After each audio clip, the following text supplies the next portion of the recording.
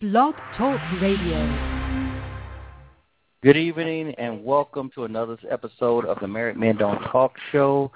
My name is Darren Smith, your host, and I will be joined by my co-hosts Rodney Turner and Tony Hawkins, a.k.a. T-Hawk. Now, we have a couple of rules, and they are no profanity, no politics, and no racial stuff. And a reminder, this is not Bible study. Now, I will have a pastor on later, so I will get formal with him and let him know that it's not Bible study either, but he's vital. He needs to be on the show for this particular segment. All right, so let's get started. The name of the topic of the show tonight is Guess Who's Coming to Dinner? All right, I asked, well, first let me give you a little background. For those of you who don't know, the Guess Who's Coming to Dinner was a movie in 1967 with Sidney Poitier. And what was the lady name? Y'all remember that? Catherine. I remember Hawthorne? that. Yeah. So, and y'all know that was that was during the paramount of racism. Now, this was 1967. They had $4 million to make the movie. It was $7 million nationwide that it made. $70 million in 1967 equates to $500 million in 2014. And, you know, Rodney is the banker. That's 4.5% interest of inflation rate. So he'll already get you those numbers if you don't believe me. All right, and that was the third highest gross film in 1967. So people hated it, but they went to go see it because they couldn't stand a black man kissing on a white woman. So, but this show is not race, like I said, but it's very relevant to this show. If you equate that show from yesteryear to today, Guess Who Coming to Dinner? It could be anything or anybody, bringing anybody to your table. So that's what we're going to get started on today. And guess what? It's not going to cost y'all $70 million to listen to it. It's going to be free. All right, so I got two guests that I want to start out with the first segment. One is named TJ. The other one's named Paul. Guys, you on here? We're here. This is Paul. Good evening. TJ, now, I'll get into how I met these fellas later on, but, you know, I want TJ, I'm going to ask TJ first, who did you bring to dinner? And you know what I'm talking about, so to speak. Well, thank you for having me, Darren, on the show. Dinner was now my ex-wife, who was Japanese. Okay. Paul, how about yourself, man? I appreciate it, brother, for letting me share this experience with you. I brought a lovely Korean young lady to dinner about 25, 26 years ago, and we're still eating together. Sometimes it's up, sometimes it's down. It's up right now. Okay, great. You guys got a beautiful family. But, you know, all through my whole life, I've heard that Asian women, the stereotype is they're very humble, not aggressive, not argumentative, and they're very submissive to their husbands. You know, I want to know. I first want to know from Paul, is there any truth to that, or you know, are they just like black men? Well, there is some truth to that. However, I didn't marry the traditional stereotype Asian woman. She's very business-oriented and very dominating, to be honest with you. But yeah, we're striking a nice little balance there because let's all get along. I'm very peaceful, and I don't like strife and argument. But there are times when, you know, we have this healthy compromise. But yet she does do a lot of serving and helping around the house. But she's not that traditional, just totally submissive woman. Okay. So how about you, TJ? I would say interesting that my ex was not a traditional Japanese, if you will, woman, that she was more independent and more, I would say, business-oriented, but at the same time more focused on success and her own success and working to find a balance. So it wasn't like she was submissive is not a word that I would ever use as part of the vocabulary to describe her personality. So was she from Japan? Was she born and raised in Japan and then came to the United States, or was she already American? Born and raised in Japan, in Tokyo. Okay. You know, I know it's a lot of rich people over there. We'll get into the economic status later. But how now, when you first brought her home to your parents and your family, TJ, I'm asking, what was the family acceptance? Were they rejecting her? Were they accepting her? What was it like? Well, that's a good question. I would say it was a mixed bag at first. My father died years ago. Actually, he went in a cardiac arrest during a kidney transplant, and so I'm the youngest of 5 children. Have 2 brothers, 2 sisters, and so my mom, I knew that as long as the personality was going to be, her personalities, would get along with my mom, that my mom would be accepting of that. I mean, interesting enough, when I was growing up, there was this one Caucasian young woman that I went to elementary and junior high school with that my mom thought that I would marry, but she had moved away. And so that was like, that was a surprise. So my mom was just completely open. She was more focused on the personality of the person and the spirit of this person as opposed to just being an ethnicity. With that said, I'll keep this, my statements brief. I did have one sibling that had reservations and did not attend the wedding. Later, we were able to amend the communication and amend the healing between that sibling and I, and my ex. Okay, and Paul, when you brought your wife to your family, how did they receive? Did they receive her or reject her? What was the outcome of that meet? Mostly they received her. I did have an interesting situation with one big brother whom I look up to like a hero. It's not that he rejected her, but his point was, hey, man, marriage is difficult enough as it is. I always thought you would marry the girl next door. Now you just threw in a whole bunch of extra issues to deal with. And, that's where he was coming from. It's not that he didn't accept her. So, it was kind of tough hearing that from Big Brother, but he said it in love, and I could deal with that. And we ended up all meeting. So Mom and Dad had no problem with her. They accepted her. It was a little culture shock for her.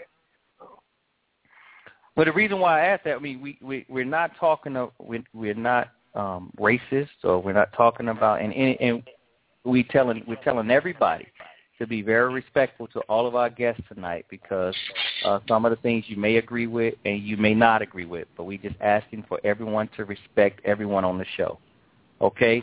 So, but with that said, I'm asking Paul, how did her family treat you? Wow, now that's a whole different situation. That was tough. First, let me start off with the positive note. My mother-in-law, we fell in love. She treated me like a son. But just to back it up a little bit, my father-in-law accepted me at first when we were just friends, because I went over. It wasn't love at first sight for my wife and I. We were just friends, that's all. I went over, ate dinner with the family, and shook hands with the father. We were fine. But when he found out later on down the road that we were getting romantically involved and considering marriage, oh, no, he wasn't going to have that. This is his only baby girl. She's going to marry a foreigner, a soldier. He's not an officer, Christian. Oh, the list was long. Some things I've changed and worked on my education. I've gotten more education since then, but the things I wasn't able to change, and the things I would be able to, but I wouldn't compromise on my faith, So he literally kicked her out the house, physically cut her off, and it was difficult. Wow.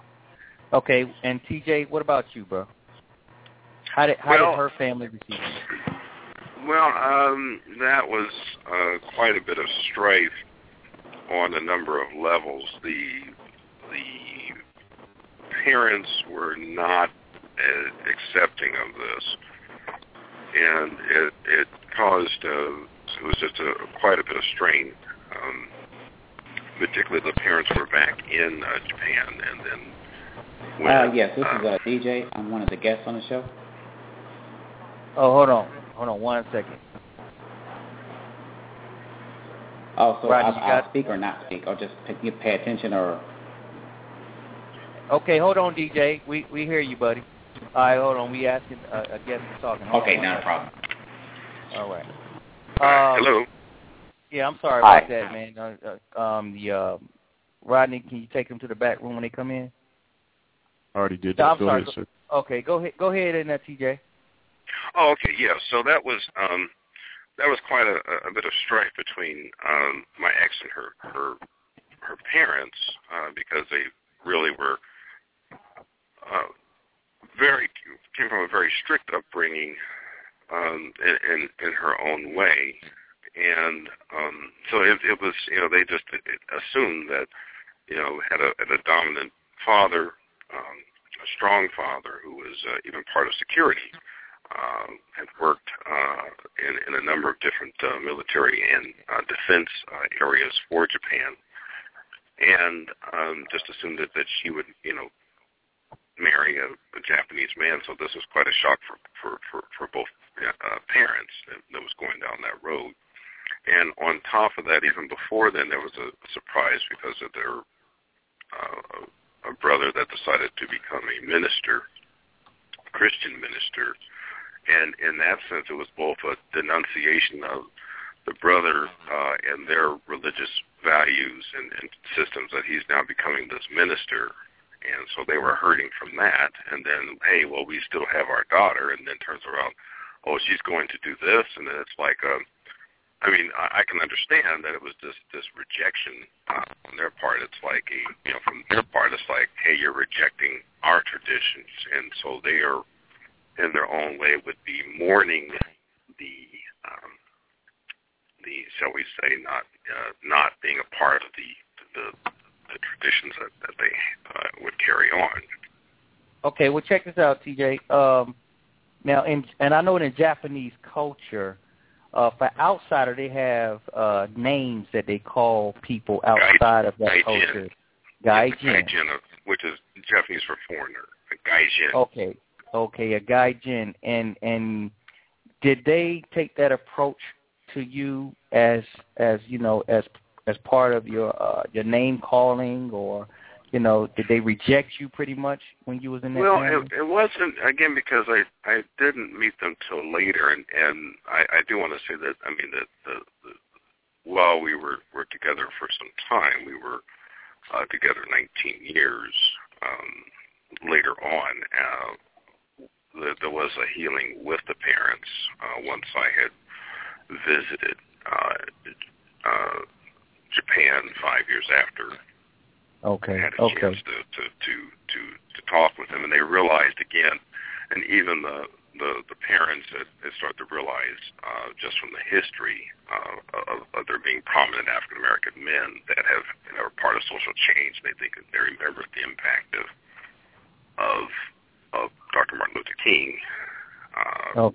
Example, so it isn't just the tying into the stereotypes, if you will. Okay. Well, now here's another stereotypical example, or showing my ignorance. But every Japanese woman that I knew had a rich Japanese family, came from a rich background, and so Koreans too. They have a wonderful work ethic, and I'm just not stereotyping. I'm just saying that's what I've seen, and that's what I've heard. So I'm asking, what was your? And I know, a lot of black people, or like us, we struggled when we was growing up, and our parents, we didn't have the best of the best, So was that kind of lopsided, or what was their economic differences between you and your wife and their family? I'm talking to Paul right now. Let me ask Paul first. Yes, brother. Well, I'm glad you bring that up because that was part of the challenge of getting married. You got to keep it real. The money comes into play, what you bring to the table. So I'm a young soldier in Korea. I'm not bringing home a lot of money, but I meet my lovely wife. And by the way, I was living in Korea for nearly 3 years, so I saw the rich Koreans and I saw the very poor Koreans. I saw quite the extremities there. My wife came from an extremely wealthy family. My father-in-law was bringing in 7 figures a year, and a good year, 8 figures. So, she grew up in a nice single-family home in Korea, and that's not cheap. There were a lot of high-rise apartments there, a lot of condominium-type living. Her dad had a chauffeur, so she knew about wealth. On the other hand, I grew up in a family of 12 children. Dad had 1 child later on outside of the marriage. We were struggling. We were pretty poor. I was the baby boy. She was the eldest child, big sister. And I saw that difference. And sometimes, I'll be honest, sometimes it was pretty intimidating. Okay, and you got to catch us on one of our later shows, and it's going to be called just that, intimidation. So that's a future episode. So when you so her father was rich. Yes. And their expectation of her marrying somebody would be, at least in the culture, was she promised any kind of money? If you know. Oh yeah, she was not only promised money, she was promised a house, a car, and something like about 20 G's. Some like a dowry or whatever, some major little bonus package, so to speak. Of course, this was contingent upon her marrying who, Dad would set her up or give his blessings to, so to speak. Oh, wow. Okay. Prearranged or either acceptable. And I fit into neither of those. Okay. How about you, TJ? Well, let's see here. My ex-family was, I would say, at best, moderate middle class. The mother worked in nursing and became a head nurse. The father, again, was in different areas of, shall we say, intelligence. I think would be the easiest word to describe it. His occupation, and they lived in government. They lived in Tokyo, and lived in government housing. Now, Shibuya was and still is one of the places in the center in terms of its density, its intensity, its creative process. The easiest way to describe it is it's like the Soho district of New York on steroids. Is the level of density, and that's where my ex grew up. And the real estate was and still is some of the most expensive in the world, which is, again, so then thus the government housing was its own blessing to be able to live in that type of area and be able to niche out a living in that city. Okay. So again, just one thing. I was, again, the youngest of 5 children, and my father, died and left my mom, who was in her 30s, with 5. We weren't angels. I say we were 5 angles, if you will. Okay. All right. 5 angles of living, and so, but we made, we made it happen. She made it happen. Well, you keep saying your ex, and I know Paul is still married, and you have an ex-Japanese wife of 19 years. Mm-hmm. Would you mind sharing why you guys got a divorce, or did it have anything to do with family or No, finances? I would say it was more just life happens. I mean, every relationship has a shelf life, regardless of whether you're in a same, whether a person is really in a same ethnicity relationship or a mixed ethnicity relationship. Life happens. And we just were not getting along like we were before, and I wanted to see about working through things, and she wanted to just, move on. And so it's like if one person wants to work through and one doesn't, then it's like, okay. So it wasn't a matter of anyone really stepping out of the relationship. I would say it was its own challenge because I was returning from being out in Colorado and having a position in Colorado and thinking that I would return to the area to start a family, and so it was just for me challenging to find a position. So that causes its own strain, and so I would say there's really more of a life happens. Okay. Well, the reason. Does anybody have any questions for our guests? This is TJ and Paul, and they both married to Korean foreign women that was raised in. I think Paul, your wife was a Buddhist, and then she converted over to Christianity. TJ, did your wife? Go ahead. Oh, yes, that's correct. I'm sorry, Paul. Paul, go ahead and tell. What was you saying? Yes, that is correct. She was a Buddhist, and she converted to Christianity, and that caused problems with the marriage and relationship also. Her father wasn't looking for her to marry a Christian man. Okay. How about you, TJ? Yeah. Well, my ex grew up with the Buddhist traditions, and she began to.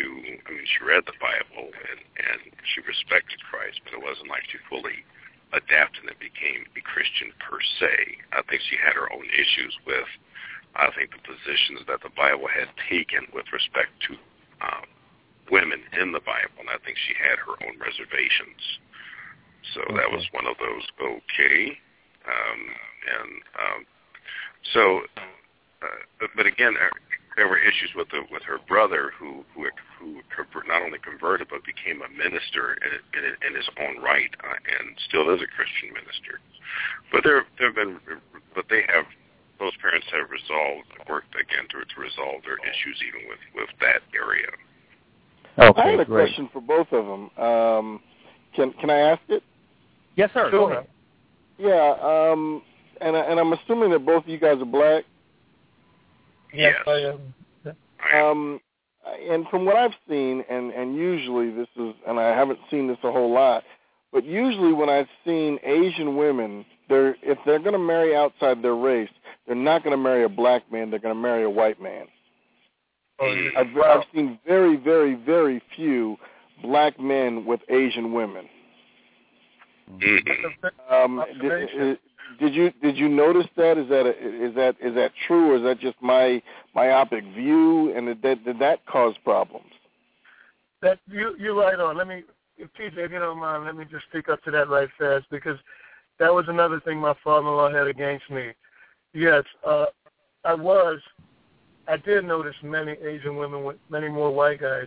As a matter of fact, I had gone to Germany, Europe, in the military, and I had gone there only on a trip after I got married. But if I had gone to Germany, it was just the opposite in Germany. A lot of the German women were married to more black guys.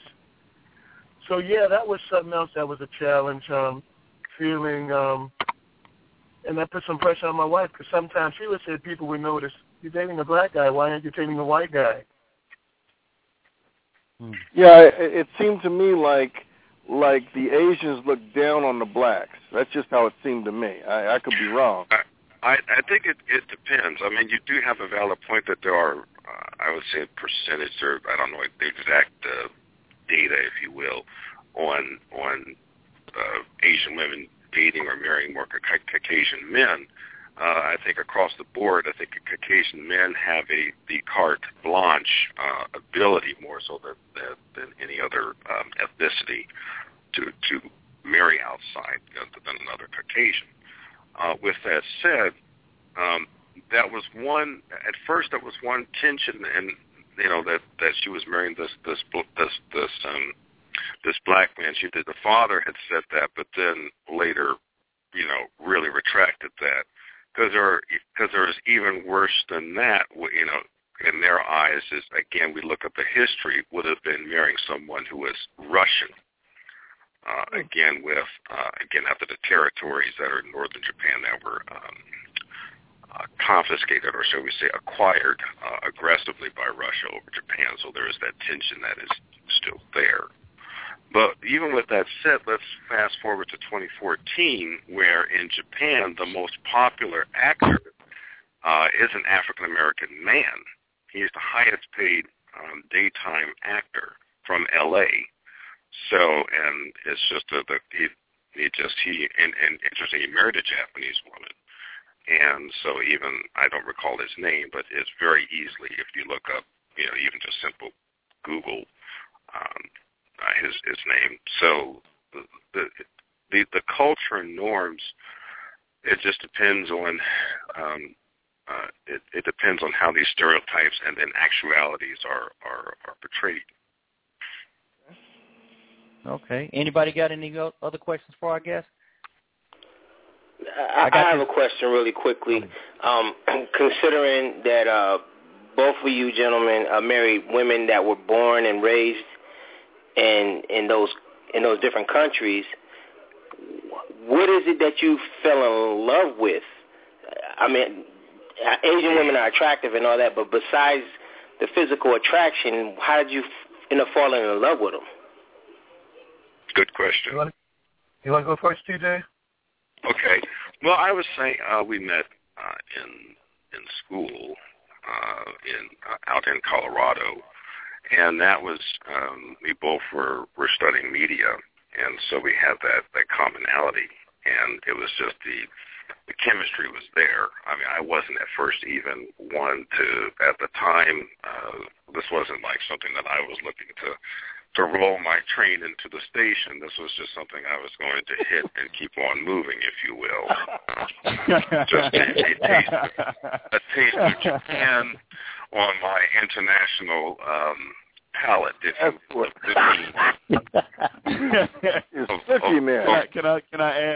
Can I ask, was she thinking the same thing? Was she thinking that she tried a black man and, well, on her hey, man, once you go black. Once you go black, Well, the thing is that after talking with her, and then she was always interested and curious about, I think, growing up about black men and about black people, and thought they were, beautiful, and fascinated with the culture. And in particular, I mean, in Japan, there's such an immense culture, and still is hardcore jazz in terms of some of the finest musicians. Even if we look at the Thelonious Monk Institute and some of the Osaka being one of the great cities of jazz, and along with Tokyo. And with that said, just being curious about the culture. Let's see here, further answer your question. So it was more, I think, after we were just hanging out and having some fun, and then seeing my personality. Then later on, she had mentioned that even just when I asked her a question when we first started dating, are you looking to stay here, or are you looking to go back to Japan? And that's when she said, I'm looking to stay here. And then, I was like, okay, and then I just kind of kept rolling around. And that's of course, the strategy of, hey, I'm going to stay here. I'm going to be with this person. I'm going to start moving. Later on, she told me the strategy is stay here, keep moving closer. Ha, ha, ha. I now have this person. So my strategy was, we'll just kind of hang out, see how it goes, have some fun, and, just kind of move on. Was she the traditional Japanese woman that wanted to be married before she had sex, or was she? I mean, no. Oh, okay. No. We in fact we even lived together for 5 years before we got married. Oh. So no, it was more like live together to see what this is like, and then if we can make this work, let's then go on and get married. What about how does their culture view shacking up? Well, again, you've got a mixture of hodgepodge of traditions.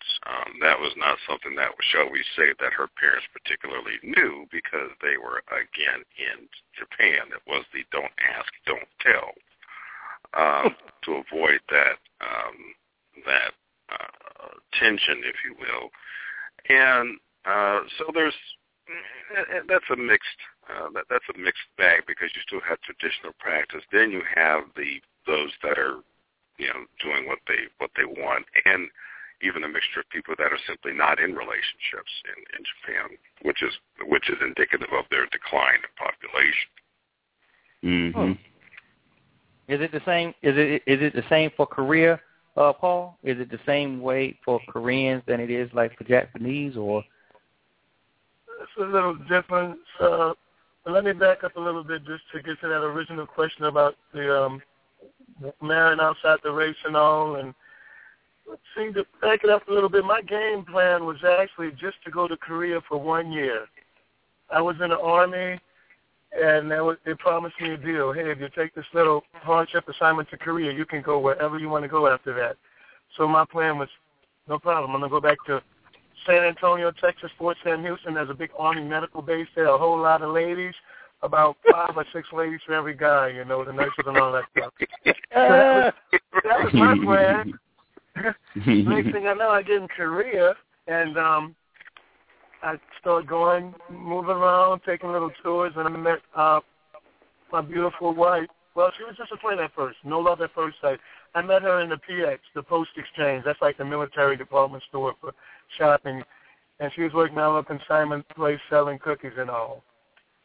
And you bought those cookies? I bought the cookies, and I'm still buying the cookies, man. I get cookies a lot now.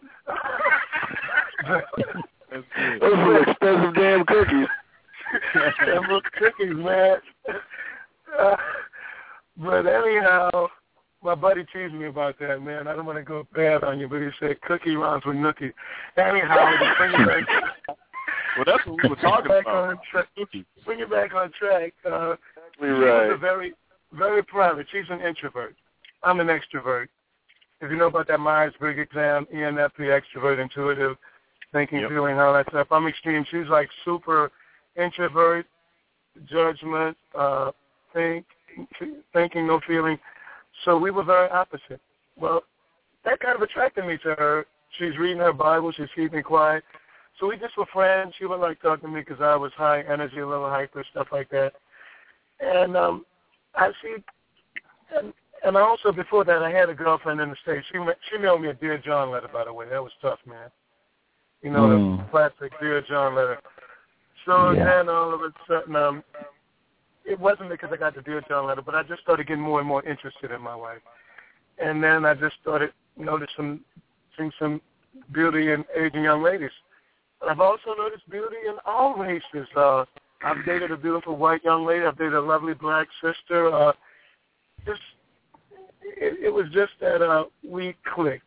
I like that we didn't start off like dead in love or whatever. We grew to know each other. And just to finish it off, just to finish it off, I mean, after 26 years of marriage, I still fight for my marriage today. I love my wife, but don't get me wrong, it's not like all peaches and cream. I know couples who have gotten divorced after 30 and 35 years of marriage, so I'm not on easy street. I still continue to fight for my marriage this day.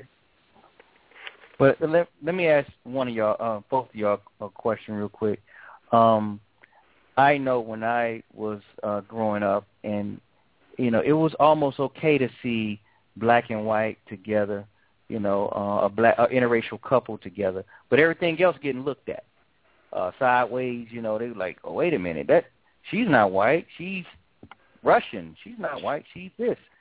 So do you guys get any flack from the black women that see you guys with the Korean and the Asian wives? Do you guys get any problems from strangers? I would like to answer that first, because I know it sounds like Paul is again still having a Korean wife. He's still current. In the past, would get a number of different looks. Some would look with disdain, or had some say something under their breath, or even one time I had a woman was from Atlanta, came up to me, excuse me, it seems like there's a bunch of different interracial couples that are here, and was referring to at the time was referring to DC, and I was like, well, whoever is, it's not your business. And then I was letting her know that that people just do what they're going to do. And then she retracted her statement. With that said, equally, when I traveled to Japan, the first time was exhausting, because I would simultaneously get all kinds of looks, even just going down the street. We'd get other women that may be desiring, other people that may be repulsed, and others that are looking at me, others that are looking at her. And that is, where the state of the culture of Japan was. Now, from when we were together, being in the States, again, you would get a number of different looks, and at the same time, you'd have some people that would be friendly. It would just depend, again, on the culture of, again, having lived in 6 different states. Different states have different cultures, if you will, for feel and temperament. So it just depends also the locale. Okay. All right. What about you, Paul? Did you ever have any sisters get angry with you for dating a Korean woman? I surely did. And my wife also had Koreans get a little angry, sometimes jealous, curious about black man, why are you dating that black man or whatever. But as far as my side goes, I remember her walking down the street with me, and I had dated some beautiful sisters, white sisters, black sisters in Korea, but the black sisters, there weren't many black female soldiers compared to white soldiers, and so they kind of had particular litter. I hate to use that term, but they could like flip brothers or whatever. They could choose who they wanted, and a lot of times you would see that. I hate to make it sound like that, but I'm like, oh man, they're just taking advantage of us or whatever. And when you say flip brothers, what do you mean by when you say flip brothers? I mean, they had a nice selection of African Americans to choose from over in Korea. Only a few sisters and many brothers over there. So like, okay, I'm done with him. Next, whatever. Okay. And so I'm like, okay, I see what's happening here. So it's not like I dated my wife I wouldn't want to do that. But when I did start dating her, I remember one young lady looked at me and gave me this, the eyes can say so much. And she kind of did something under her voice. But I got the feeling of, how dare you diss us sisters like this? How can you do that? How can you do that, And it cut. It was hurting me because, I mean, I have black sisters. I think about them, family. I love all. I don't want to go the opposite and show favoritism to the Asian and diss my own folk, my people. Yeah. Isn't it amazing that it's the black women, but that's not the black men? The black men could care less. Yeah. I think it's. I would agree with that. I think it depends on. And don't get me wrong. I find African American women to be incredibly beautiful. I think if anything, it was just simply the chemistry I had with my ex is what I found her attractive, certainly because of that desire. Was the generative aspect. I think of relationships, you have that infatuation, which may yield into some kind of love, be it however that's going to be interpreted, whatever the culture norm and spirituality behind that.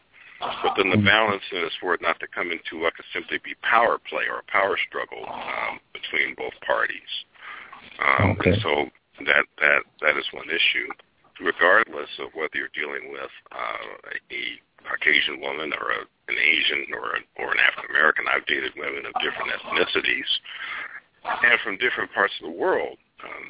And with that said, it comes down to we have to still remember they are still women, and there's the potentiality of them working on manipulation, control, and dominance. So I think that from my experience, depending on the ethnicity, they can come about manipulation and control and dominance from different perspectives. Mm-hmm. So okay, let me.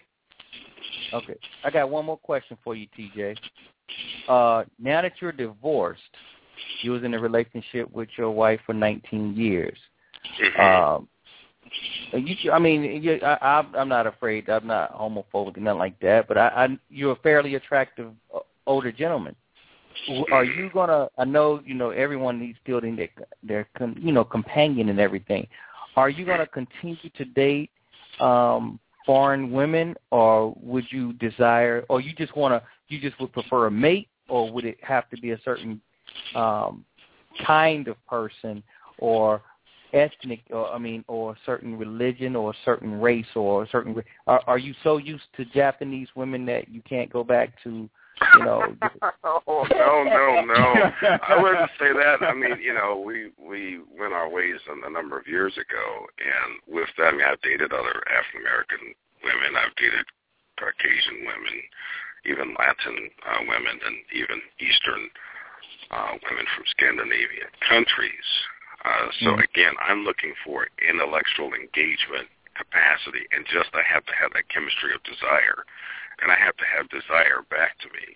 There's such an abundance of women out here. I don't have to sweat any woman, and that's just not me, any man. I mean, if you're a decent man and intelligent and focused, we don't have to ever sweat women. And the thing is, I think they just have to get. Put it out there, brother. And they have to get their minds around that. I mean, a woman's happiness is not my responsibility. I'm responsible for my own happiness. She has to be equally commensurately responsible for her own happiness, and we move together.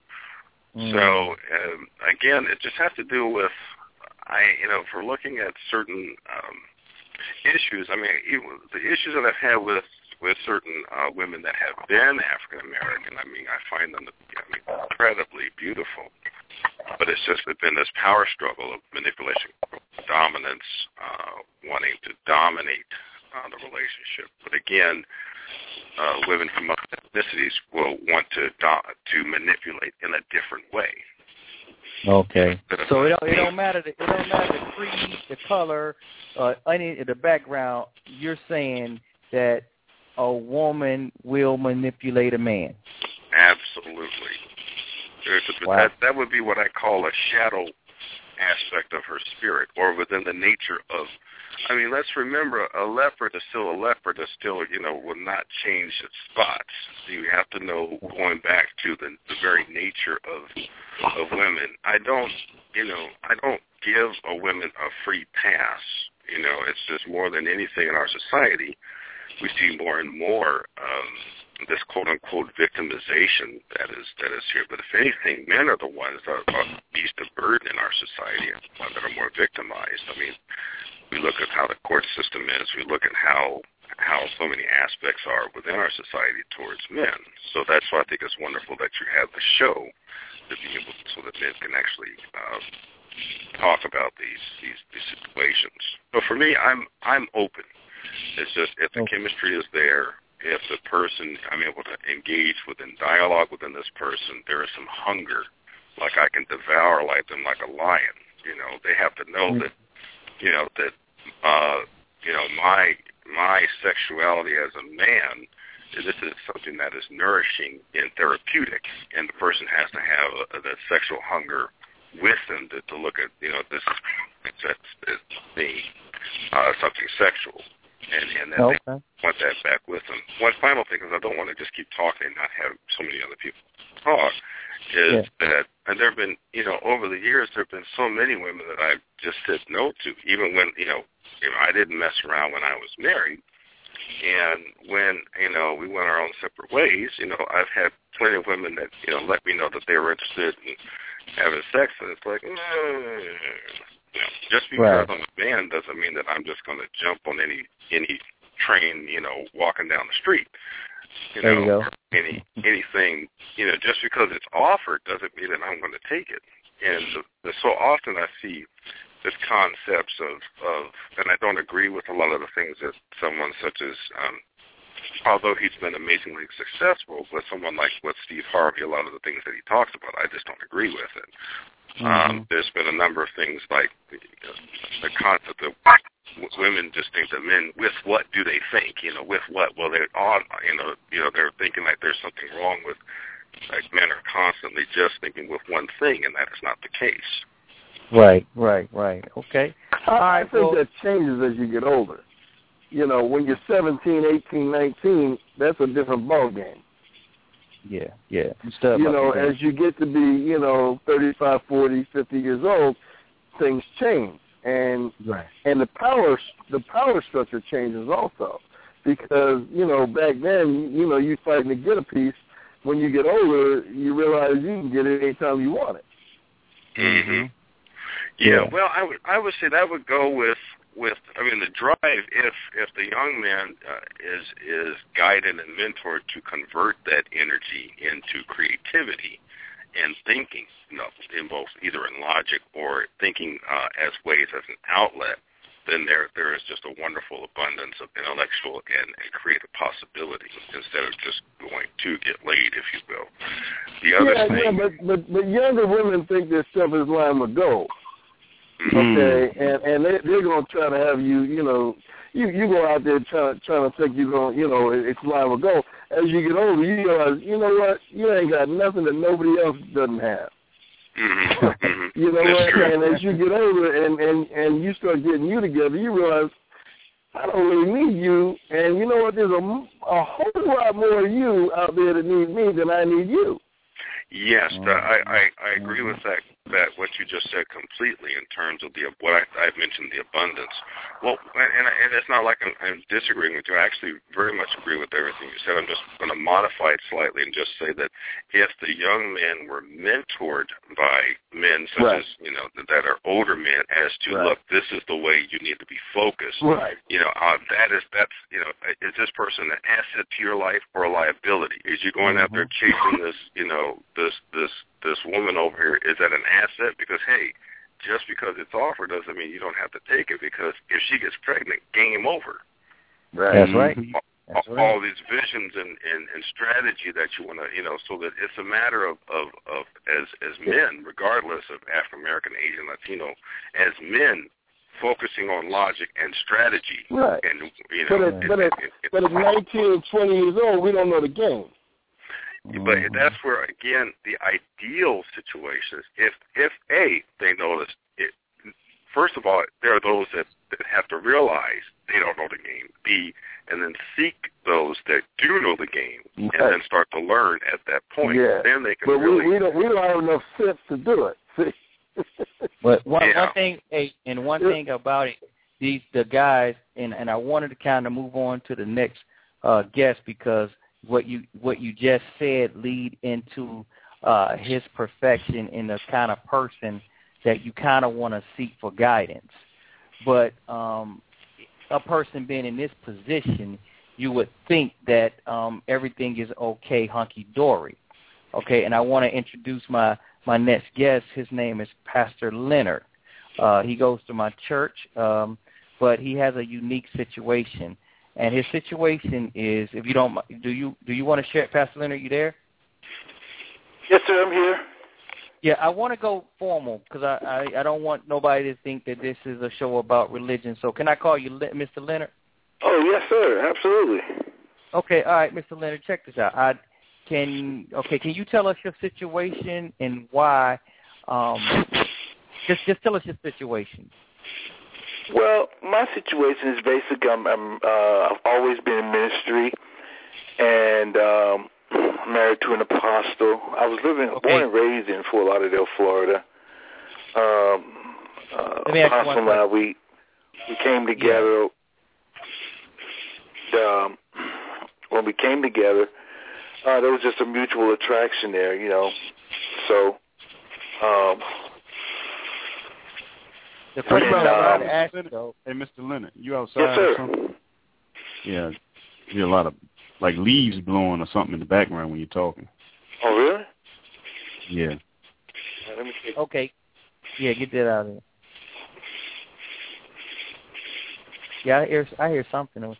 Yeah, that's locusts. Yeah, the locusts. Yeah, go ahead. Sorry. Is it better now? Yes, much better. Yep. Thanks. Okay, so the reason why I asked you to come on, not for the church part, but the part about the ranking. Can you explain the difference between an apostle and a pastor? Well, if I could put it more in a different perspective, you figure when you're on a job, you have a manager, and the manager you see every day, he works with you more on a personal level. But you also have the apostle would be like a district manager who has the same perspective, but the district manager, from a perspective of they do a lot more than the pastor does. The pastor is he deals more with our personal lives, the personal things that we have. He's more of a caretaker, in-house caretaker. But the apostle is more distant. The apostle deals more with those things, administrative things. If you can see that analogy. So I would say in basic terms, an apostle is how many levels higher than a pastor? I would say 2, because then you have the bishop, and then you have the apostle. Okay, so your wife, in essence, outranks you in the church. Absolutely, yes. Okay, wow. Now, does that bleed over into the marriage? In my particular situation, it does, because my wife is very what I call. I think I heard the brother say tonight that he's extrovert and his wife was more introvert. My wife is very extroverted, and I'm the introvert. I could sit and watch TV all day. I don't need nobody. I could be all night, all day by myself. But my wife, she's got to have people around her. Okay, and how's that affecting? I mean, how is that in the marriage? That how is that bleeding over into marriage? Are you like? Can you tell your wife, look, I don't want nobody in my house today, and that's just that? Well, I got to put on my boxing gloves. I got to put on my shoes. I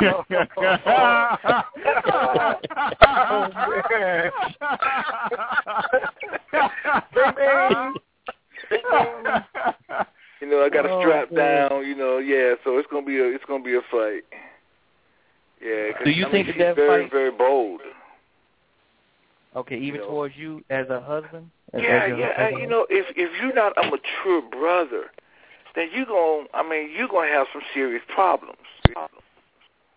Serious. Okay. Every brother can't really deal with that.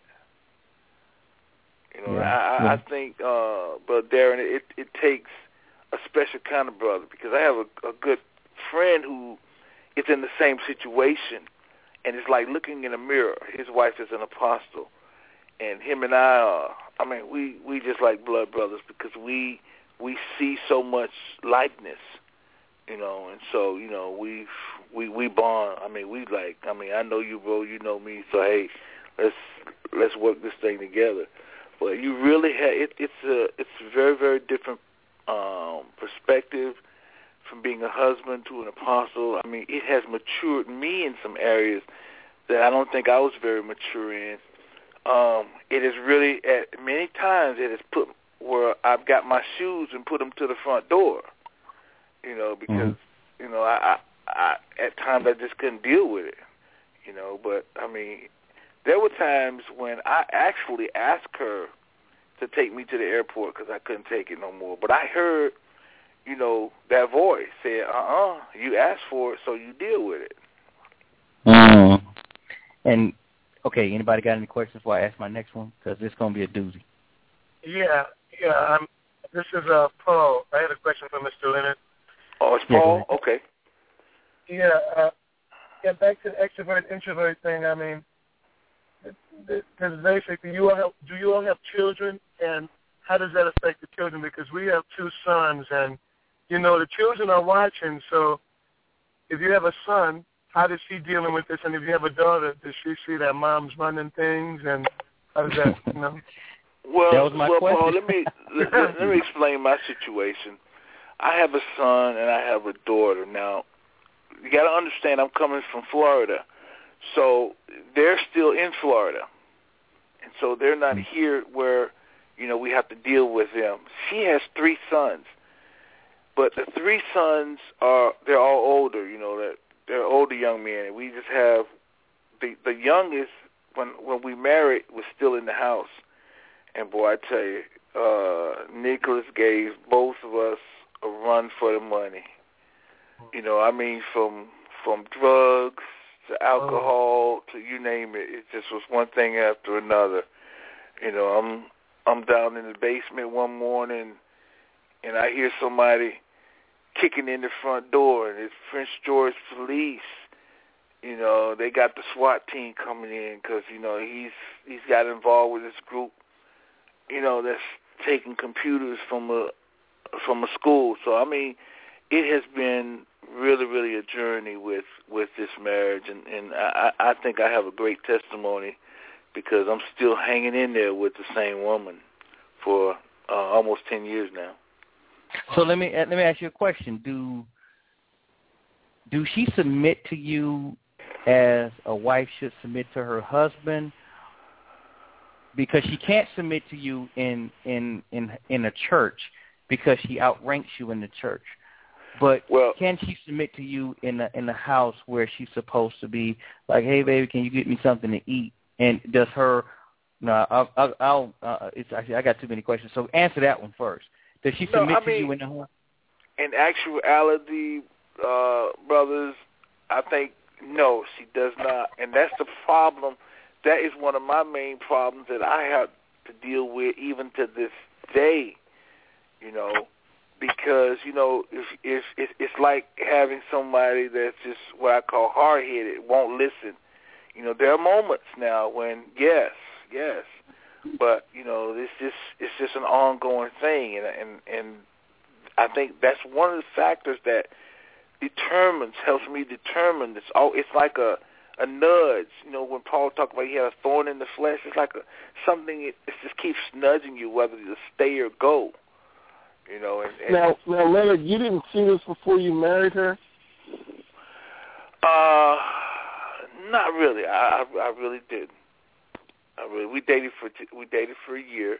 And I think, Paul, my problem was that we did not spend time as a couple because we were long distance. I was there in Florida, and she was here in Maryland. So we spent that whole year on the phone. Oh. Yeah, so it was never a time when we just, spent, together. So it's like I never really saw the other side of her. And I guess she never saw the other side of me until it was that week that we decided to get married. But So you didn't lay down the road? Go ahead. I'm sorry. Go ahead.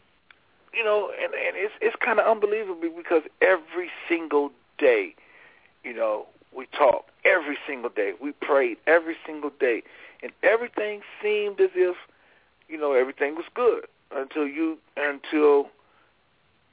I came up here and moved in with her, and not to try to deviate from the topic, but personally, I would never ever. That's one of the things I would never ever do that again in my entire life. Move in with someone who already has something that's already established. If we get something, we gonna get it together. We ain't gonna be no, it's yours. And when you get hot, you be talking about this. Okay, you got to go and all that. No, we ain't do. I would never do that again. So when you came in, go ahead. I'm sorry. Go ahead. Oh, I was just going to so kind of like what I was saying, there was that one infatuation stage, and then it's just power play. Right, exactly. Okay. Exactly. And I think if go ahead, brother. No. Go. No, I think if more brothers would really talk about situations like this, put it on the table. You know, like as in tonight, get this on the table so that brothers who have gone through this can share with other brothers and say, hey, you know, don't come down this road. I've already been here, and I'm telling you, man, you know, make a left turn. Amen. I hear you. That's one thing you mentioned was about you guys are long distance, and one of the things that people don't get in long distance, unless you live in the same city with somebody, you can't get to know them. Right. You have that infatuation period in any relationship. Usually it's about 6-8 months, maybe a year. When you date long distance, that infatuation period is a lot longer because you're not around each other so much. And you need to be in the same city with somebody so you can see them on a regular basis, maybe not every day, but every couple of days, whatever, so you can really get beyond that and see who this person really is. Right. Are y'all hearing what I'm hearing? Yeah. Yeah, hold on. Let's try to fix that. There you go. Okay. Go ahead. I'm sorry, Andrew. That's go good. ahead, Andrew. Yeah, this is one of the things that we counsel people with because, it's not real when you're at that distance because you can't see them in all the different situations that the point of dating is. Dating is to be able to see somebody in all the different situations with their friends, their family, and this and that, so you can understand what you're getting. Mm-hmm. Right. Yeah, one thing that reminds me of TJ here is kind of like if you met someone at work. You see them put on their professional persona, if you will, and then later on, you see what the real deal is. It's like, wait a minute, this is not what I signed up for. Exactly. Okay. Well, hold on 1 second. I just wanted to, because I wanted to stay on track because we got another guest, and we don't want to bleed into too much time. But I wanted to finish asking Mr. Leonard, when you moved up here with your wife, did you kind of like had to get in line like everybody else and cater to her, or was everybody catering? Because she is an apostle, so everybody around her all the time. Now you have to kind of get in line. You move in her house. You fall in the format, fall in the line like the other people. And how was it as far as your household was concerned? As far as other people, now I can say she has always respected and acknowledged me. Now, that's one thing she's always done. And she would never let anybody say anything negative, either openly or privately, against our marriage, against me or her. And it's always been that way. So I'll give her that. Okay. All right. So when it comes down to disciplining the children, did she allow you to step up, even if it was her son? Did she allow you to step up and be a man to him, or was it more so like her saying, "Hey, this is my son. I got it. You step back and I'll take this one."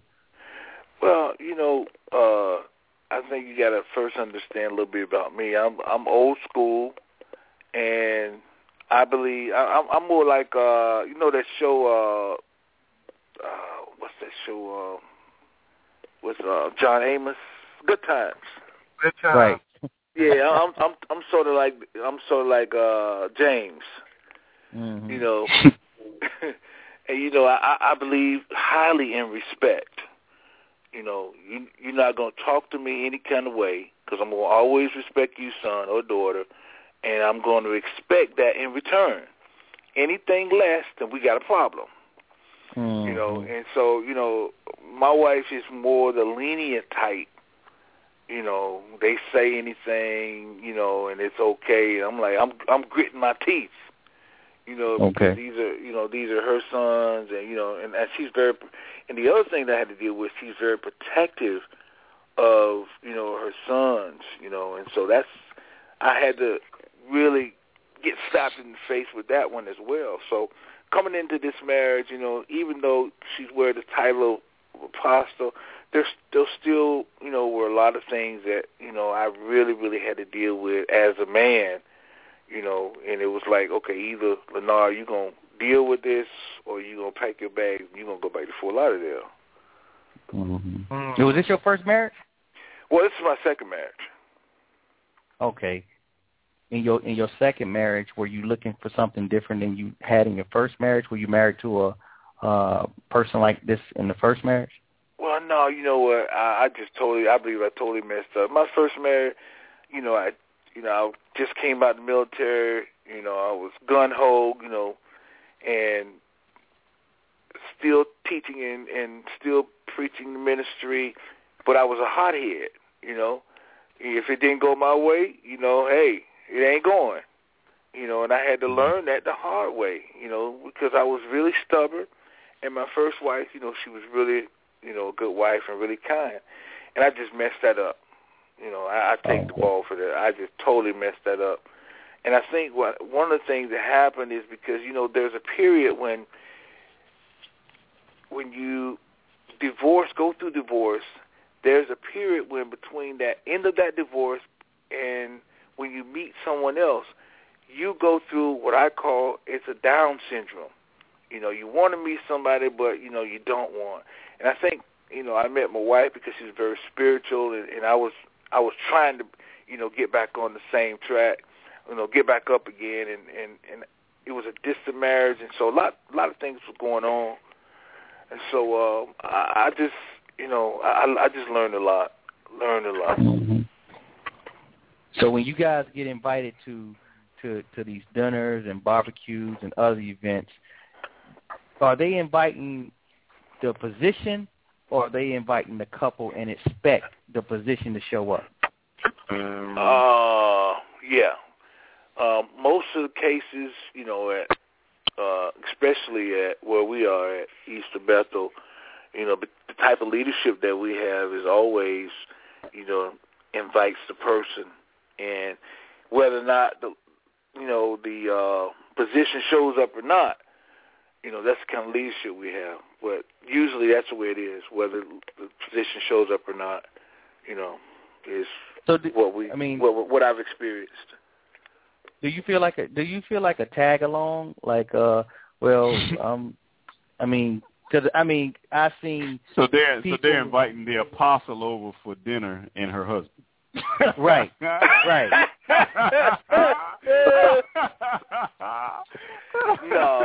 Yeah, you can bring your husband. We just want the apostle to come through. Yeah. Well, no. I don't think I've really gotten those vibes. It's mostly, y'all come. You and your wife come. Mostly it's the brother will come to me and the wife will come to my wife, and usually that's the way it is. Okay. But I think I could be wrong, but I think I would probably be a product of low self-esteem if I really felt like that. Yeah. I just asked that question because when our boss, regional manager, and her husband come, he's right. like sitting off in the corner, and like somebody got to go rub his hand and like, hey man, you all right? So I just want to know if it was like that in our relationship. But when you guys do counseling, I know you guys counsel a lot of couples. Right. Are you allowed to speak more so than your wife, or are they expecting her to do all the talking, or because it's also a ranking thing there too, because it's you're talking about marriage, but right. the apostle supposedly is the one that's supposed to be in charge. Well, I think in my situation now, I can't speak for anybody else, but in my situation, my wife doesn't really. That's one of the things about her. She doesn't really talk about her personal life a whole lot. She really doesn't put that out there like that. You very, very seldom hear her talk about her personal life because she feels like that's just a part of me that's a part of me that's nobody else's business. So that's just how she feels. I got a question for you. I keep hearing all these titles thrown around. What is with all this status title stuff? For me, my wife, she calls me by my first name, Leonard, but she refers to me when we're in public to Pastor Leonard. I believe it's just out of respect. I mean, I don't need the title. Hey, I'm just Leonard. Hey, what's up, man? Yeah, I'm okay. Okay, what's up? I'm not one of those people who walk around, man, I'm Pastor Leonard, get it right. No, that ain't me. But I think because of a lot of times because of just church and where we are, we call people by their titles as a mean of respect. That's how I see it. Now maybe somebody else sees it differently, but I see it as just pure, respect. Okay, yeah, I didn't understand that. Elder Rodney, do you have something to say about that? No. Elder Rodney.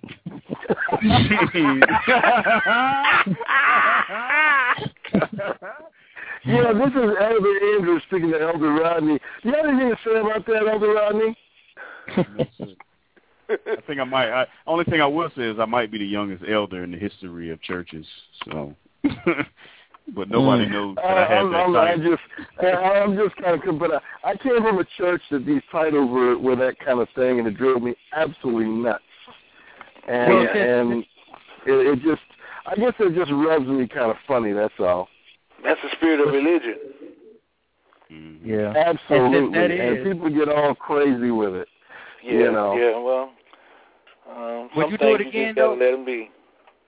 Well, Pastor Leonard, would you do it again if you known that all this came in the rap box and you knew what you knew now? I mean, I know you would probably say that I would be closer to her and date her a little while longer, but would you still marry into, because you're not only marrying a person or a woman that's going to be a wife, you're also marrying a responsibility that outranks your responsibility. Well, yeah, I would do it, but I would do it totally different. Totally different. I mean, when I was in a dating scene, I just had, I guess like a lot of other brothers, well, some other brothers, I look for certain things, they always call me, they go Leonard, the pretty boy, he always looking for them pretty girls, and that's just that was just my taste, and I didn't want anything that was heavy. No, don't even try me like that. And so that was just me. And so if I had to do it again, I believe I would, because I think our attraction was very spiritual, because where I was and where she was. So yeah, I would. Okay. Now, Mr. What's your name? Leonard? It's Leonard or Leonard. Okay, Mr. Leonard. Real quick, I think a lot of the brothers on the call are married to women who are saved. Right. Considering your wife is a woman of the cloth, right? Very in tune with her spiritually with the Lord. How come she doesn't understand her role from a biblical perspective within marriage? Well, that's a great question. And I believe, and not to drag this into what into a biblical study, but I believe you can wear a title. You can wear a title, and still there are areas in your life that need growth. And I say today, there are areas in my wife where she needs growth. I heard T.D. Jakes talks about, you can have a great oratorical life, but privately, your life is just, it's not where it should be. And I think a lot of us can be like that. And I say that today, and that's a great question, because, I ask myself, there are times when, she should be where I think she should be, but it's not so. And those are things that I got to deal with as a man, as a husband, to where I go, what I call stay or flee. But yeah, you're right, she should, but it doesn't happen. But when you talk to your wife and you do you communicate this with her and say, hey, I need you to be more submissive? If you had that conversation with her, do you think that she would listen to it, or just say, in what way, or do you think she would go against that grain? Well, I don't think there will be a problem, but some things just take a little bit more time than others because it's dealing with character. And, you know, when you're talking about a person's flaws, you know, that, you know, a lot of people look at it, well, that's your opinion, and, you know, that's just who I am. And sometimes you have to deal with that's just who I am. So when you say, hey, you are like, let's say, I'm not saying your wife, I'm just saying, let's say if the wife was not submissive, and you say, hey, you're not submissive in the bedroom, you're not submissive in public, you're not submissive at home, and you give her, break down all types of examples, it's not an opinion no longer. It's an actual fact because you showed them the examples that, you know, that you had where in situations where they're not submissive. Right. And then both of you in the Bible, you actually can show her verses that, hey, does this look like he's submissive? And does he, you know? Right. I believe, and I've walked through it and I lived through it, that you can do all of the above, and the person, because of their character, still may or may not submit to what should be, even though it's the word. They're going to twist it, and they're going to make it to where it benefits them. And I don't believe that. And that's not what the word says. And it's always going to be an issue. So go ahead, sir. One of the things I've found, and my wife and I are in ministry also, is that it's very, very difficult for people, you know, pastors and what, to reach out and seek help in their marriage. Yes. Very difficult. And they almost see it as a weakness to say, hey, we need some help. We need to sit down and try to work through things. It's almost like if they admit that they have a challenge in their marriage, then something's wrong with them in their ministry. And they don't reach out, and they live lives of quiet desperation, screaming because their marriage sucks, and they don't have any way to reach out, because if we reach out and say, you know, we're getting some help, then people will look at us in a funny way. Absolutely. And many of the ministers in our church never attend anything that we put together because they don't want anybody to think that they don't have the perfect marriage. Right. But people already think that, though, I mean, about pastors. It's like, you know, because I think the reality is that we all got problems in our marriage. I mean, like, exactly. You know, some more than others. So, you know, when I show up, you know, to do stuff marriage-related, I don't care who's looking, because I got issues, and my wife got issues. So, I mean, you know what I mean? I don't, you know, when it comes to that area, but I mean, you're right, but when it comes to that area, But Rodney, how many times have you seen the pastors attend the marriage event? Very few. Exactly. Wow. Does anybody have any other questions for Pastor Leonard or Mr. Leonard? I got a question to put out there. We've been talking about, and the topic is, you know, what was it? Who'd you bring home? Guess who's coming to dinner? Guess who's coming to dinner? What if your daughter brought another woman home? Or your son brought another man home? We have some problems.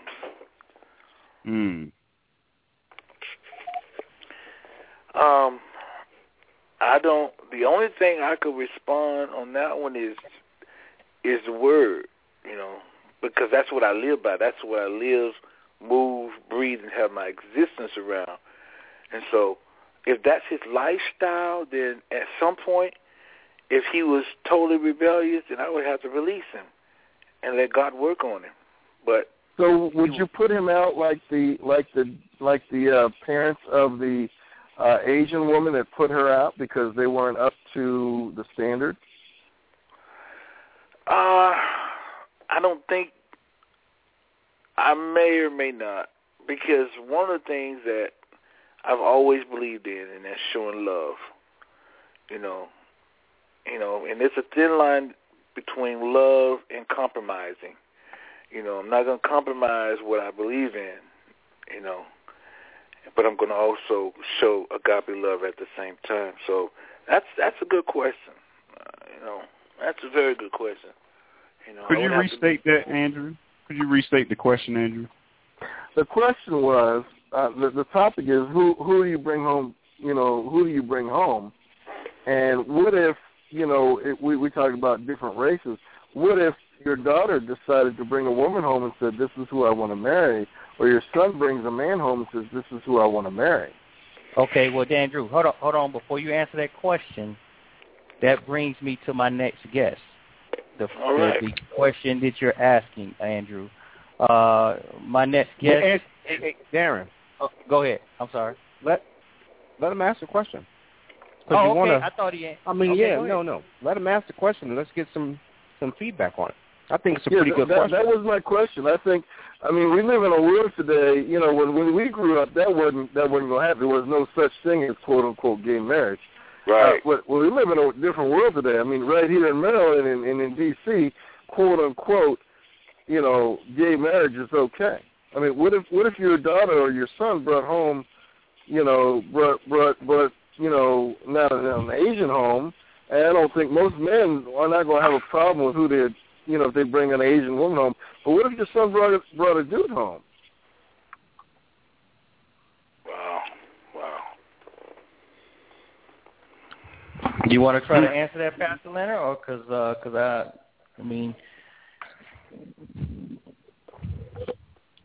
Wow, that's a really good one, but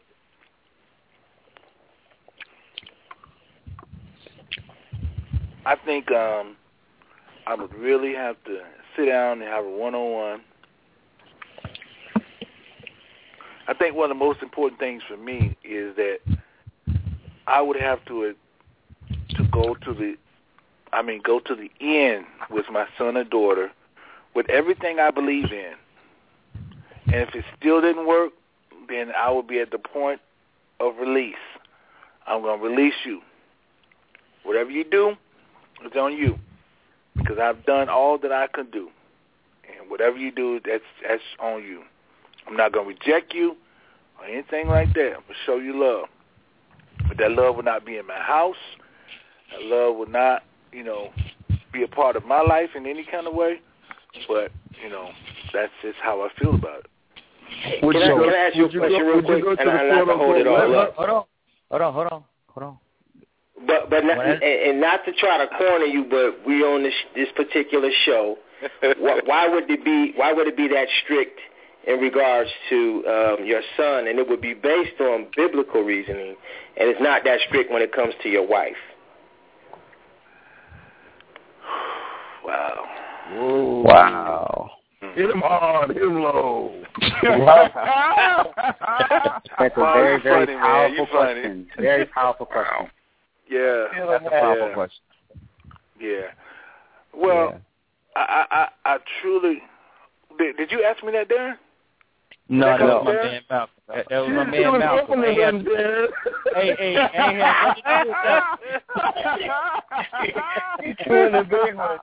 Hey, Paul, man, you something else, boy. No, that's how can you stand in the Bible with your son, but not with your wife? Well, first of all, you gotta you have to understand that what my wife is, her position is not something that God calls totally, against the kingdom. Now, when God looks wait. The Bible says rebellion is as witchcraft. Your wife is rebelling against what the Word of God says. The Bible says homosexuality is an abomination. Rebellion is witchcraft. They're pretty damn close. Well, if you look at rebellion, I guess you could call it rebellion. How could you not call it rebellion? Hold on. When she's not coming in line with what the Word of God says. That's rebelling against the Word of God. And Pastor, I'm not trying to put you in the spot, but I like being in the spot because it makes me grow, it makes me think. I can handle it. Truly, I can. Hit him hard and low. Yeah, just because I'm not answering right away doesn't mean I can't handle it. I invite questions like that. All right, Mr. Leonard, can I give you a break? Can I just give you a break real quick? Oh, yes, sir. Yes, sir. Let it marinate on that one. Yeah, I'm gonna let you think about that one. All right. I'm gonna let you think about that one while I bring my next guest on. And as I said before, and I must reiterate, we will show respect to all our guests on this show. Right. All right, I have my cousin on the line. His name is DJ. He's a open-minded homosexual, and he is my cousin I grew up with. His dad is my uncle, and guess who he brought home to dinner? So, DJ, how are you? I would like to welcome you to the show. How you doing, man? Hey, what's going on, Cuzzo? How you doing, bro? Okay, man. I just want to ask you, man, I commend you for coming to the show. And you see how hard these brothers are, and they're very respectful. Oh, it's all good. You know who I grew up with, so you know who raised me, so right. It's all good. So I was born and raised in the church, Seventh-day Adventist. So I don't know if you brothers know anything about Seventh-day Adventism and how strict and regimented it is, but that's what I grew up, and that's all I knew. Mm-hmm. Okay. So okay. I'm something of a weird phenomenon, if you will. Yeah. Now, do you remember the first time that you were asked that you was gay? Yeah, my mom. My mom, Jeanette. She asked me, and I thought about this the other night. And I remember it was 12. I thought it was 16, but I was 12 years old when she first asked me. She said, "You're one of my most weirdest children," because I'm the oldest of four. It's 2 boys and 2 girls.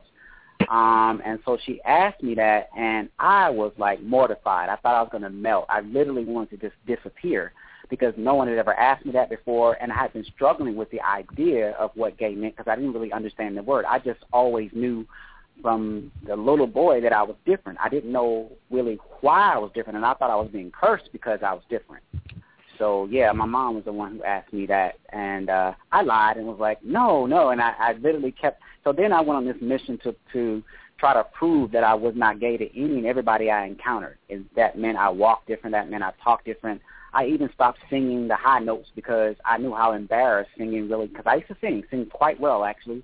And I was ashamed to sing high notes because of how my father's expression would be when I hit those high notes and hit them wonderfully. So, yeah, it kind of made me change a little bit to prove everyone that I was not gay.